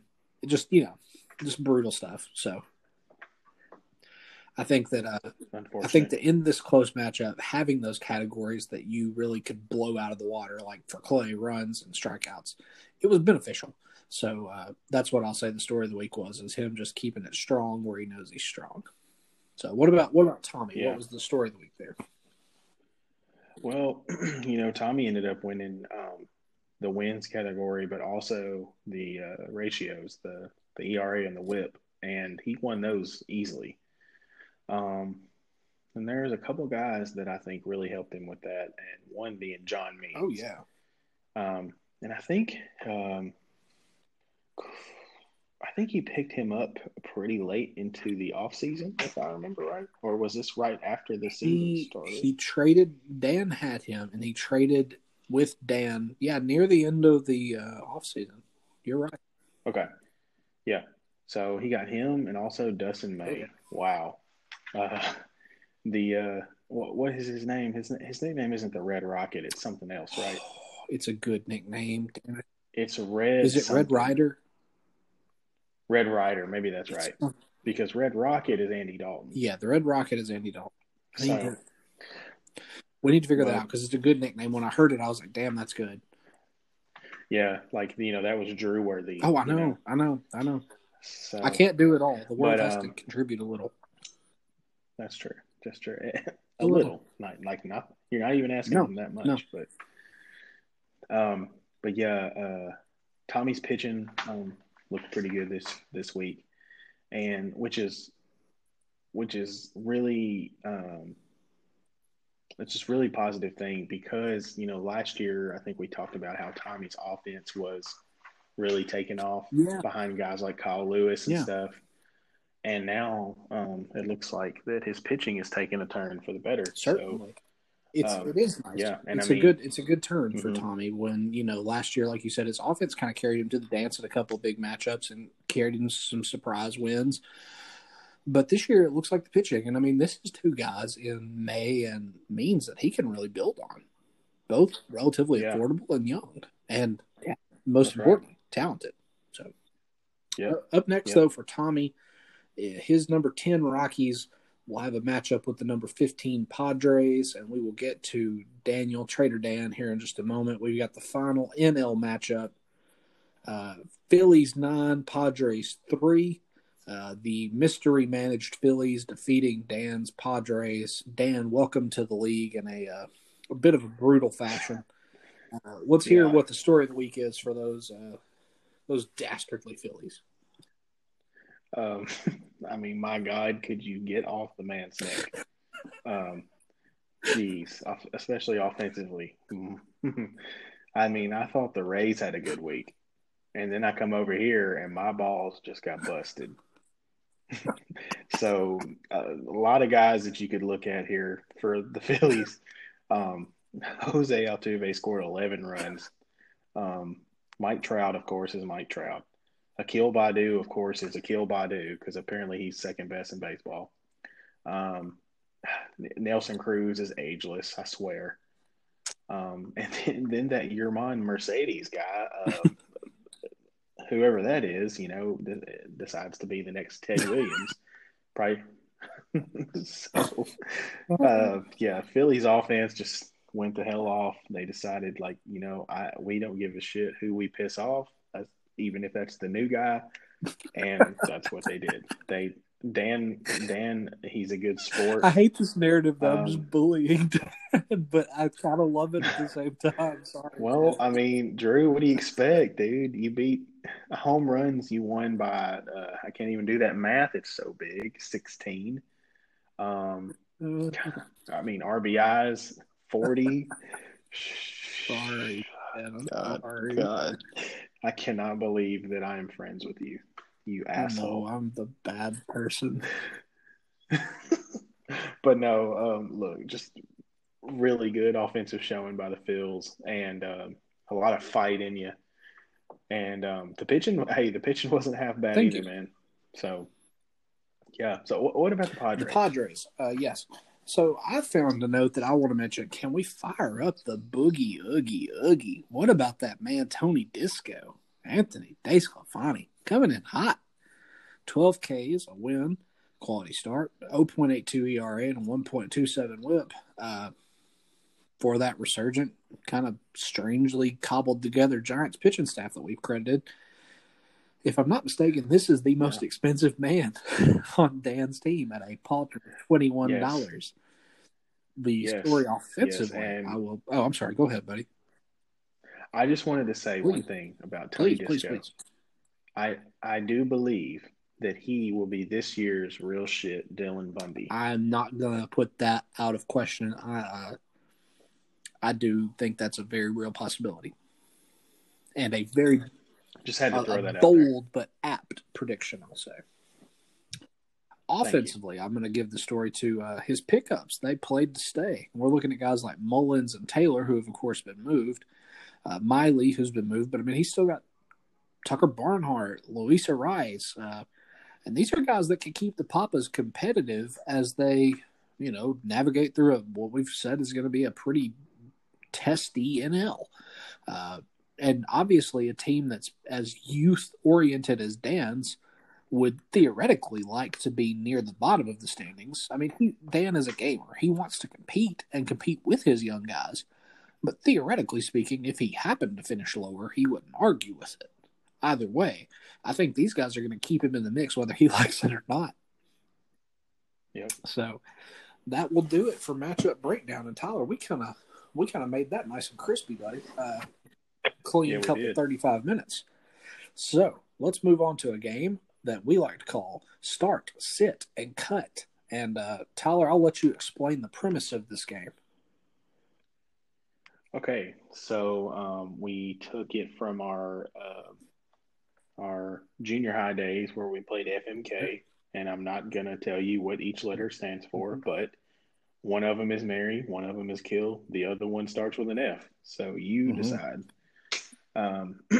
So, yeah, we're going to play the baseball variant, and it's called Start, Sit, or Cut. So, Drew and me are going to take turns, and I'm going to give Drew 3 players, and then Drew's going to give me 3 players, and we're going to have to decide based off of real shit, not just like, Major League Baseball, but in our league. Who are you going to start? Who are you looking long term? Who are you going to sit?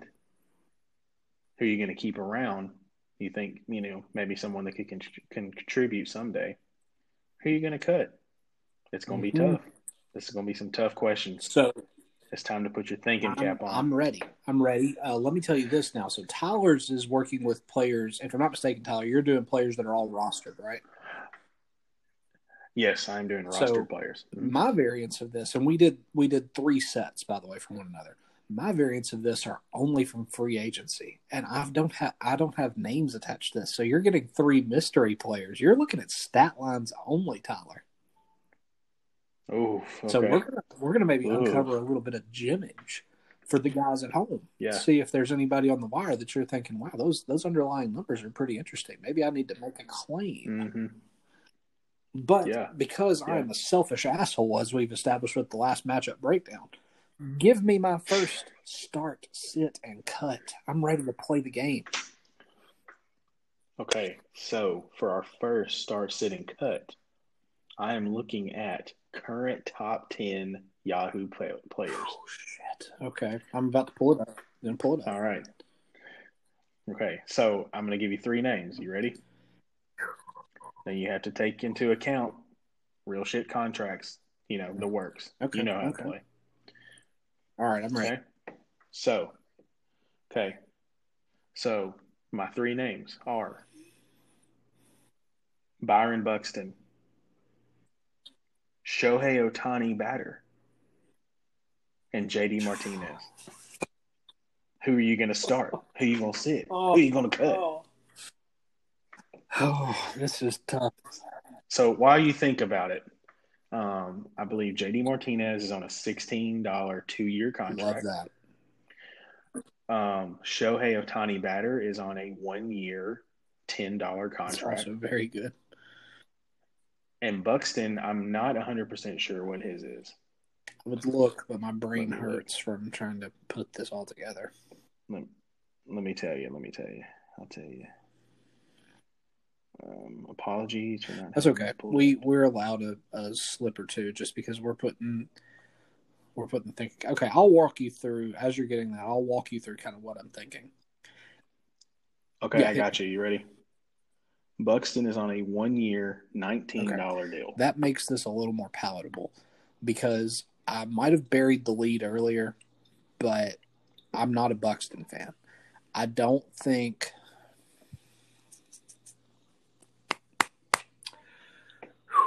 I'm going to say this and then he'll prove me wrong, but I don't think he can stay healthy for a full season. And that's something that, health is such a relative thing. Health is something that's so hard to predict. And he's absolutely stupid high right now. But I'm going to cut Buxton. I'm going to. Okay. In the context of this game, correct me if I'm wrong, start is obviously the most attractive, the one that you're playing at all costs. Sit is the one you keep around. Okay. Yeah.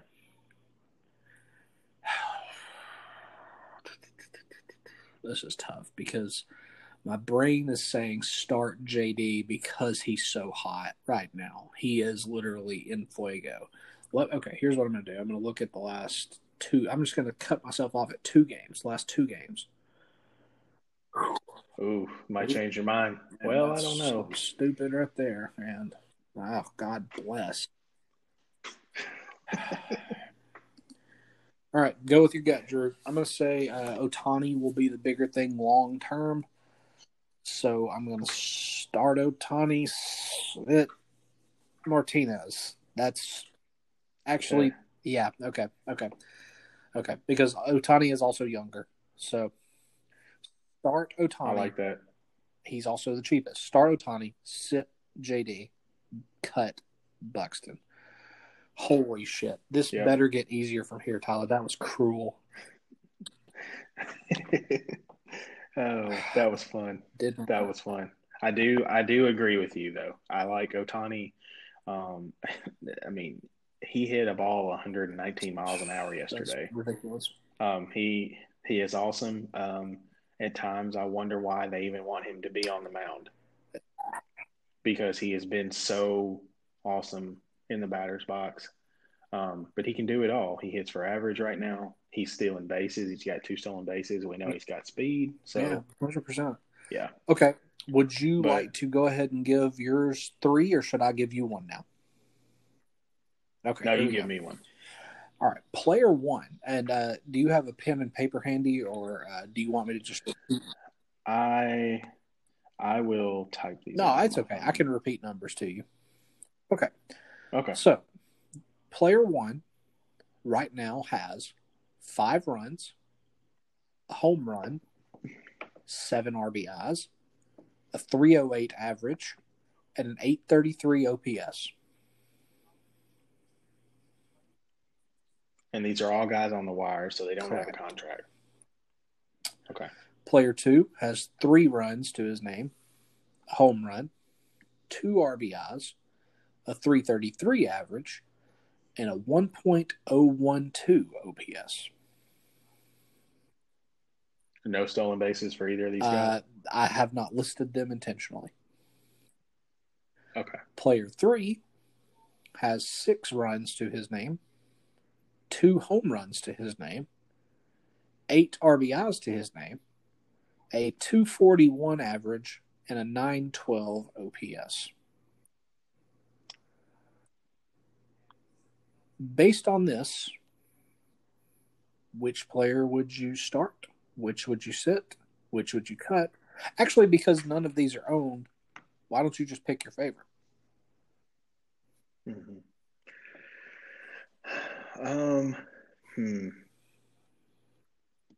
What was the first one's stat Sure. line one more Player time? 1 had 5 runs, a home run, 7 RBIs, a 308 average, and an 833 OPS. And the third guy had how many 2 home home runs. 2. Okay. I am tempted to go. Now this is probably gonna go against what most people say, I think, but I'm going with number 3 as my favorite guy. Ooh, very interesting, Tyler. Very interesting. So, It sounds to me like this guy has some power potential. He hits for not all of his extra base hits are just home runs, it sounds accurate. like. And also he scores runs while also driving in runs. So it sounds to me like he probably bats in the middle of the order.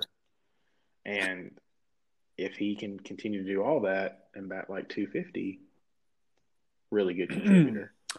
Would you like to hear some underlying stats before I reveal who these players are?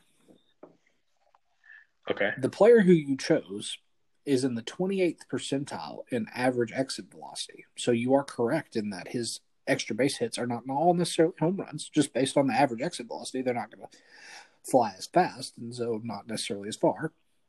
That being said, he is in the 70th percentile for barrel percentage and in the 95th percentile for K rate. He hits the ball often, perhaps just to the gloves of the outfielders based on that average exit velo. So that's pretty interesting. It would also behoove you to know, Tyler, that the player you chose is currently Yahoo ranked number 101 because you chose Asdrubal Cabrera, the veteran first, second, third eligible player for the Diamondbacks. Okay. All right. The players I who like you that. passed on. Player 1 was Joey Wendell. Player 2 was Aledmus Diaz. All multiple eligible middle infield sorts. I think that, in my opinion, Cabrera's age and kind of boringness might askew guys. Like, that's such a thing. Like, he's so bleh. But bleh wins titles because bleh, as you just said, is a middle of the order contributor. So there you go. Well picked. Oh, that was fun. I know. I love this game. I love this game, and I love Best of the Rest. That's what I was telling Tyler earlier. We were talking about what extra segment we wanted to do, whether we wanted to do, start, sit, cut, or Best of the Rest, or Kids on the Farm, or whatever. And I was like, fuck, I'm doing kind of a bastard Frankenstein. Anyway, let's get one more from you, one more from me. Then we need to cut to like a quick little inner style. We'll do the last two. Okay. So my next three Yes. players are all rookie Ooh, eligible, I like this. who all have hot starts. Rookie eligible, all hot starts. Okay. Yep. Number 1, Akil Okay. Badu. Number 2, Phillip Evans. Number 3, German Mercedes.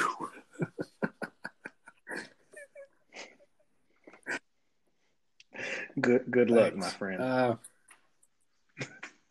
Oh boy. Okay, let's look here. And let's see. I know Badu is on a $3 deal. Mercedes is what, $3? $2? Okay, and Phillip Evans, I believe, is $1. I don't own Phillip Evans, so I'm going to cut him.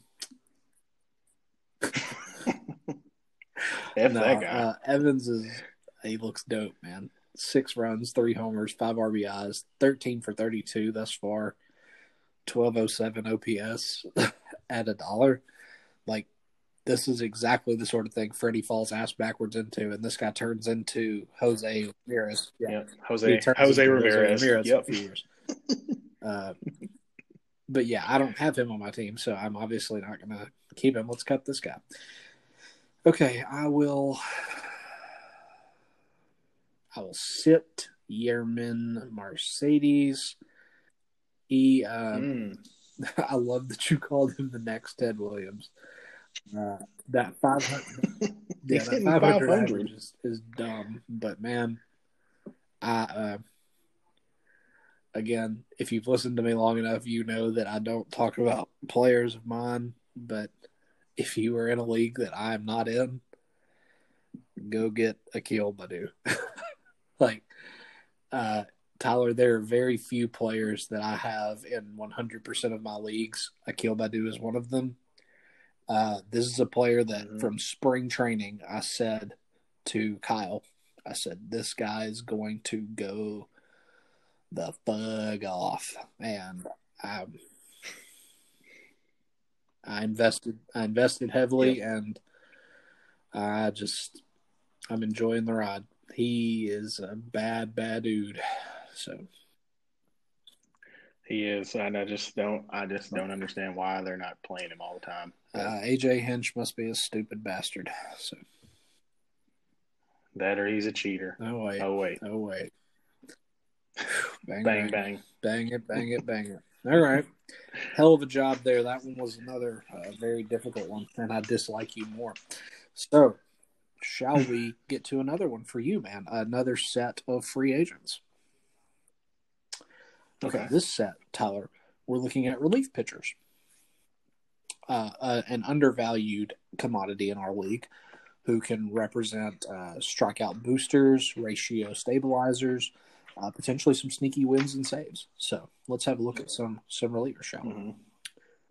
Player 1 is a 24-year-old who I would estimate, and this is just for my opinion, as being out of the saves mix at best 4th in line for saves. He is in the 77th percentile in whiff rate, the 86th percentile in chase rate, 72nd percentile in K rate, 86th percentile in walk rate. Okay. Player 2 is a 30-year-old who I would estimate as being 3rd in line for saves. Maybe 2nd. I'll say 3rd to be safe. He is in the 78th percentile in whiff rate, 31st percentile in chase rate, 90th percentile in K rate, 43rd percentile in walk rate. Okay. Player 3 is a 29-year-old who I would say is 3rd in line for saves pretty comfortably. 31st percentile whiff rate, so the lowest of the 3. 64th percentile chase rate, which is below the first guy, above the second. 81st percentile strikeout rate, which is the second highest. And the 52nd percentile of walk rate, second highest. So, Tyler, of these three, considering age, considering proximity to the closer role, considering these all important percentiles for relievers, who do you like? Could you tell me, like, how good are their respective teams? I can give you a division. Is that fair? Like, I can give you what division they play in. Is that fair? Okay. Player 1 plays in the AL Central.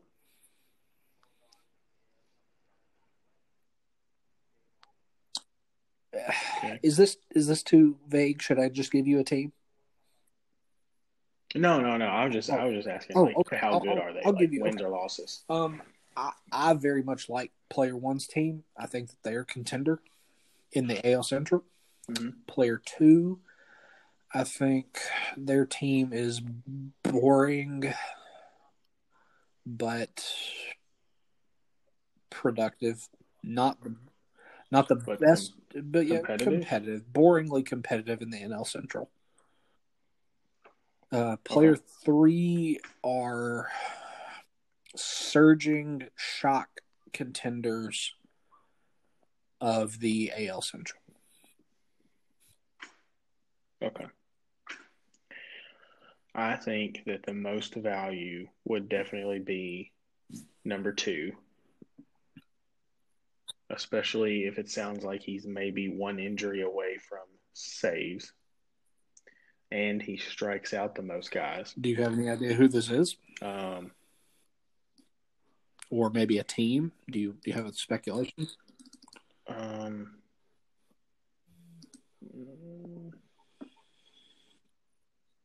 30-year-old.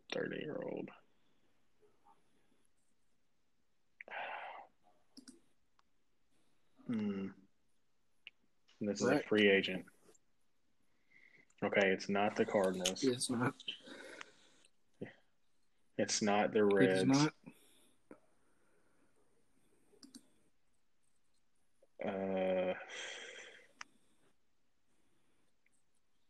It's not the Brewers.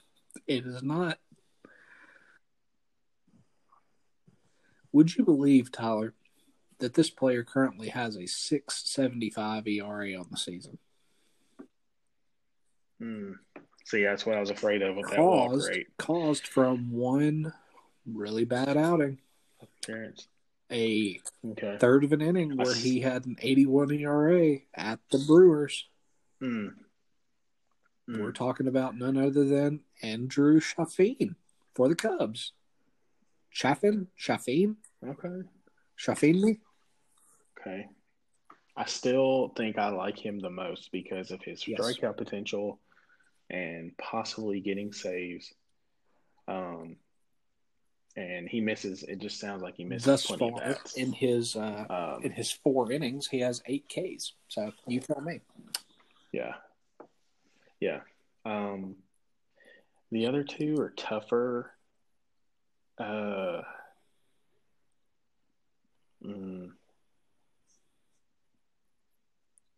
think I would probably number 3 sounds like he's just kind of middle of the road for everything.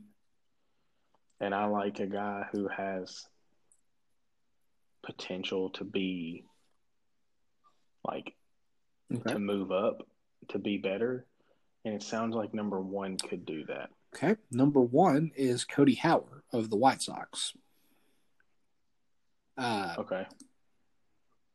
I've been a big fan of his since I kind of caught wind of his kind of deal.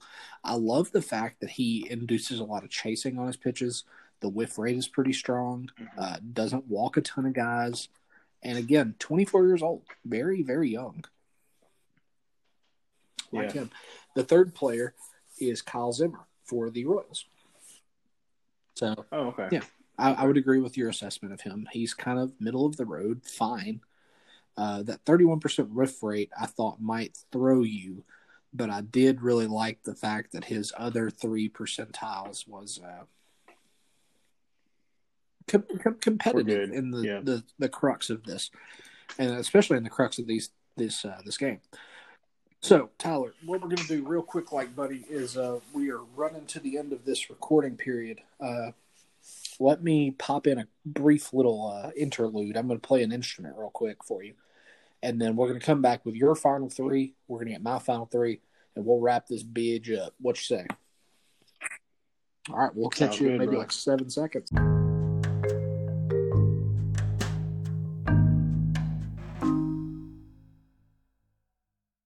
Another week, another smooth marimba track from yours truly and Tyler. Let's jump right into it, man. Your final set for me to start, sit, and cut. I'm on the edge of my seat. Let's hear it. All right. I just want to say, you thought the first two were tough. I hope you're ready, homie. I guess I am. So, this is real shit. And we all know that what really rules real shit is what's on the pitcher's mound. That would be the pitchers. Yes. And not the rubber, not the rosin bag, not the dirt, but the pitchers themselves.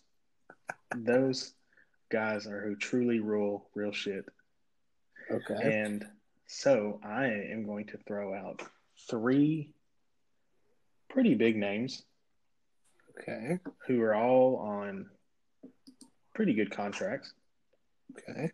And we all know that there's a pitching tax in real shit. So I want you to keep that in mind. Okay. Here we go. All right. Number 1, Shane Bieber. $16 contract. Number 2, Tyler Glasnow. $25 contract. And number 3, Corbin Burns.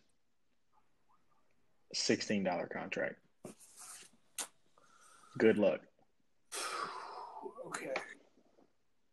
A lot of factors could go into play here. Yes. Okay, first thing I'm going to take into account is I'm going to just do a quick Google search of these players and catch some quick facts. Biebs is 25. That's unreal. Yeah, it's pretty stupid. Corbin Burns, 26. And Tyler Glass forever is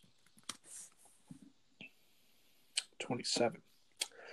Glasnow is also the most expensive, so I'm going to cut Glasnow. He is the highest Yahoo ranked of these. He, if I'm not mistaken, leads the league in. No, Bieber leads the league in strikeouts. Okay, so that makes it even easier. Okay, I'm leaning towards start Biebs, keep Burns, cut Glasnow. And I always say that because Burns is... How many leagues are you doing this year, Tyler? 3. How many? Do you have any Burns shares? I do not. I don't either. And I think that kind of plays into what I'm getting at. His stock has risen so tremendously after such a dynamite year last year, and kind of proving to have the sauce that we assumed he would have as a prospect. You know, he came up as a reliever, and I guess his role was kind of in question, but no longer. Anyhow, he's part of a 2-headed dragon in Milwaukee that's just really, really dominant and young. Mm-hmm. That being said, there's something, you've heard the phrase, it's hard not to be romantic about baseball. And there's something just beautifully romantic about the unheralded prospect in the Cleveland pitching machine who, was on prospect list, but was not the star. No. From the depths of relative prospect obscurity to being in the conversation with guys like Jacob deGrom and Garrett Cole and Justin Verlander and Max Scherzer as who's the best guy going today. And he's the youngest, and he's tied for the cheapest, and if I'm not mistaken, he's the only player in real shit history to win back-to-back real shit Cy Youngs. Yep. It's got to be Bieber. And if you like the way you pitch that much, you can go and love yourself. He's dynamite. He's dynamite, dude. I would hate to be the stupid son of a bitch that traded him to Alex. Yeah, me too. Yep. So anyway, let's move on.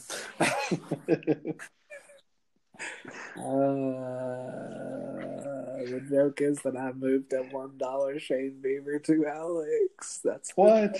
That's the joke. Anyway, let's move on. That was a really tough one because, like you said, there's a very real pitching tax. So, anyhow, let's move on. Tyler, your third set of mystery free agents. Ooh. Are you ready? I am. All right, pal. Here we go. Player 1 has 2 different positional eligibilities. He is 29 years old. He has no home runs. He has 5 RBIs. He is in the 96th percentile in K rate. He is in the 98th percentile of whiff rate. But he is in the 3rd percentile for average exit velocity. Ooh. Player 2. He has 4 eligibilities. He is 32 years old, has no home runs, has 2 RBIs. He is in the 6th percentile of K rate. He is in the 87th percentile of whiff rate. He is in the 36th percentile of average exit velocity.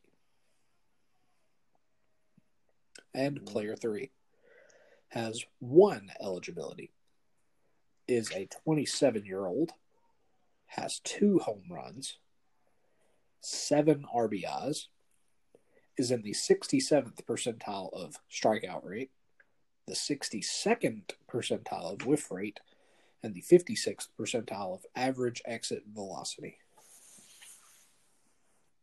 Okay, could you say those one more time for that guy? Sure, yes. Player 3 has 1 eligibility. He is 27 years old, 2 home runs, 7 RBIs, 67th percentile K rate, 62nd percentile whiff rate, 56th percentile average exit velocity.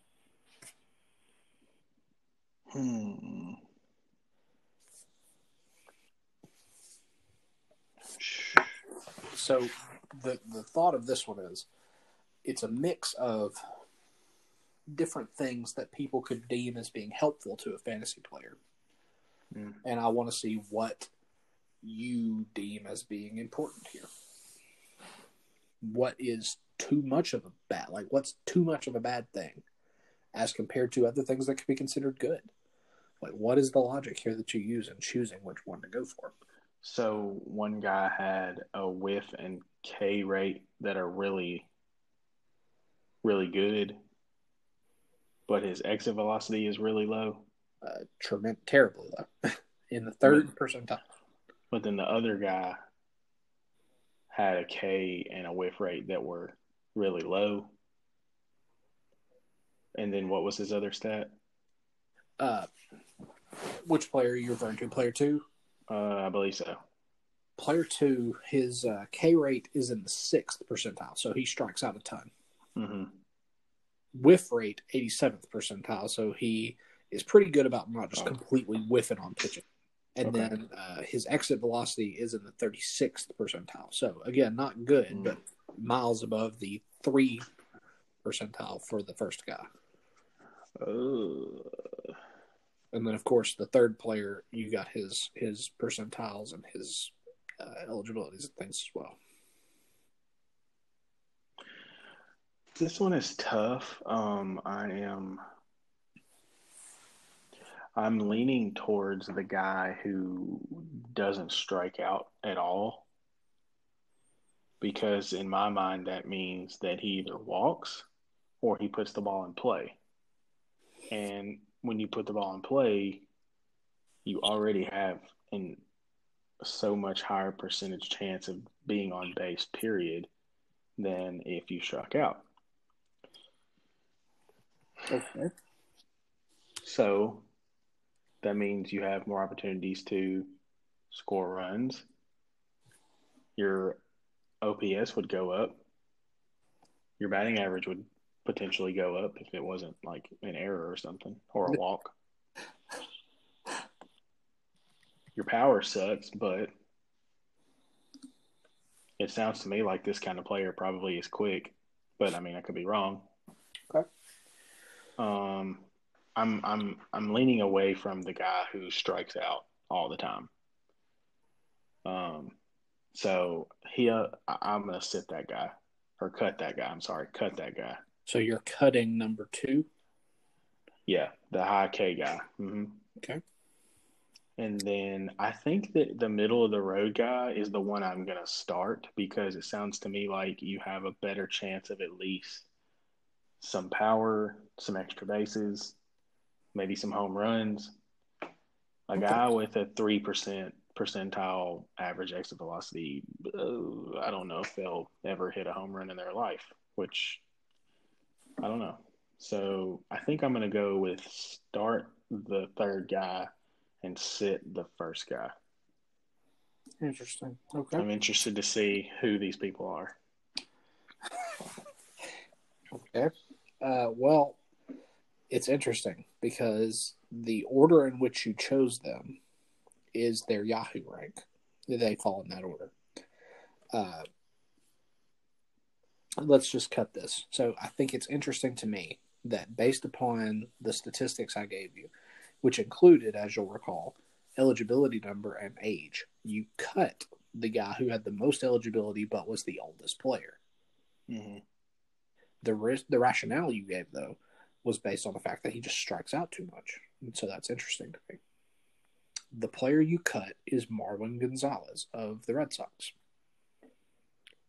Yeah, that doesn't hurt my heart at all. Okay.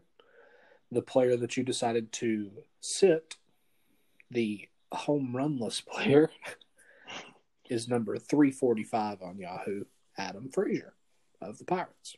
Okay. And the player that you decided to start is a player who, I conveniently left this out, splits time. Because you started Jordan Luplow of the Indians. Okay. So again, you kind of hit the nail on the head there. He comes up with hits, has power. Speed is not 0 per se, but his biggest bugaboo is the one that I didn't mention. The fact that the other two have almost double the plate appearances that he has in the very young season. Yeah. So, again, I was kind of being a devious boy there in not telling you a very important thing, which is what do you do whenever the most talented players are only playing half the time?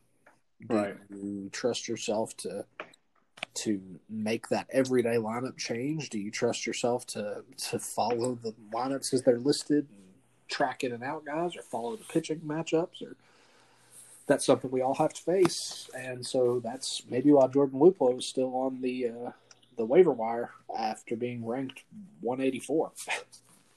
I think that after you told me who they are, I think I like the order I picked because the Indians have a well-documented struggle to find outfielders. Yes. And so, like, I think right now they're starting like Eddie Rosario, Josh Naylor, and Ahmed Rosario. Let me confirm that. You go ahead and make your point, though. I didn't mean to. Well, my point is that I think that if Luplow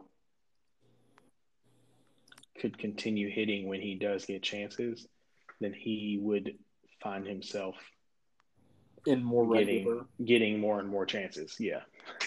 So I think that I like the way I pick. I've never been a Marwin Gonzalez fan. Adam Frazier is a pretty decent on base guy. Yeah. And I think he's got a little bit of speed, so he could help you there. Yeah. There's a little 0 chance he could be a steal. Right.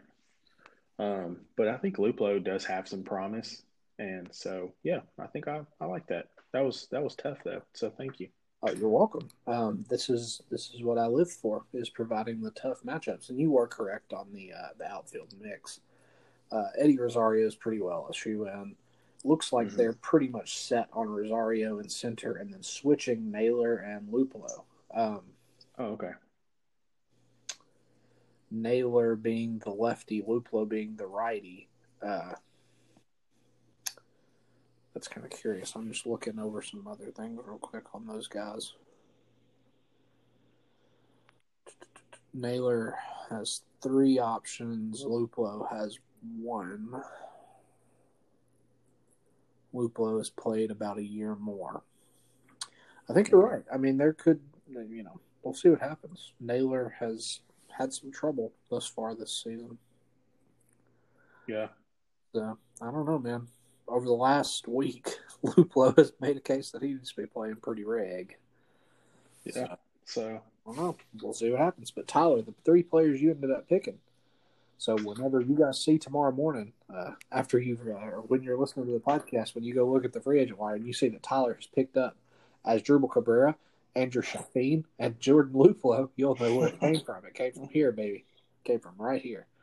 And when you see that he has left Aledmus Diaz, Kyle Zimmer, and Marwin Gonzalez on the free agent wire, well, you have a decision to make your own self. But it will not come at the expense of a game, because that's one of the benefits of listening to this show, is you get to play along with these games and you get to have fun with me and Tyler. So, Tyler, tell these fine folks where they can find you in between the fun that we have every episode of the Real Shit Podcast. I am on Twitter at PeppaJackson19, and I am also on Instagram now. You can check Peppa Jack's cards. I just kind of got to get that going because I've only posted like 1 picture. So that's okay. You're a big card fan, and that's an account worth following if you're into the sports cards or into the you're doing Pokemon and some other cards, if I'm not mistaken. Yeah, I do some Pokemon. I'm usually it's really like my old stuff that I'm kind of into right now. Yeah, man. And then baseball and other sports sometimes if I can ever find any. So yeah. Yeah, sports cards right now is that's a thing, isn't it? Yup, it's a thing. Awesome. If you are so inclined, you can find me on Twitter at DrewIsOK. If you want to see very, very sparing posts on Instagram, you can find me there at RememberThisDrew. And, of course, you can find me on this podcast. No news thus far about other places you can find Drew. It's been a very slow process, but hopefully you will eventually be able to see Drew in other places, or read Drew, perhaps hear Drew in other places. But again, nothing new as of yet. Yee. Anyway, Tyler, it's been real. It's been fun. Some would say, including myself, that it's been real fun. It has. Real fun on the Real Shit Podcast. Tyler, thank you for your time, and thank you for listening at home on Spotify, Apple Podcasts, here on the Anchor app, wherever you're listening. Drop us a good review, a 5-star review. Let us know that you're listening. If you have the Anchor app, you can leave us a voice memo and let us know what the dealio is. Just give us something to listen to. Ask a question if you got it. Let us know you love us, because we love you, and we're glad to be doing this for you. Yeah, I love it, man. Likewise. Well, it has been a great time, and it is time for bed. It's 1:45 a.m. Central, so I'm about to kick it to the bed. I got to work tomorrow, so Tyler, throw us out of here. We'll get going, man. Good luck to all the Real Shit people, and to all a good night. Good night.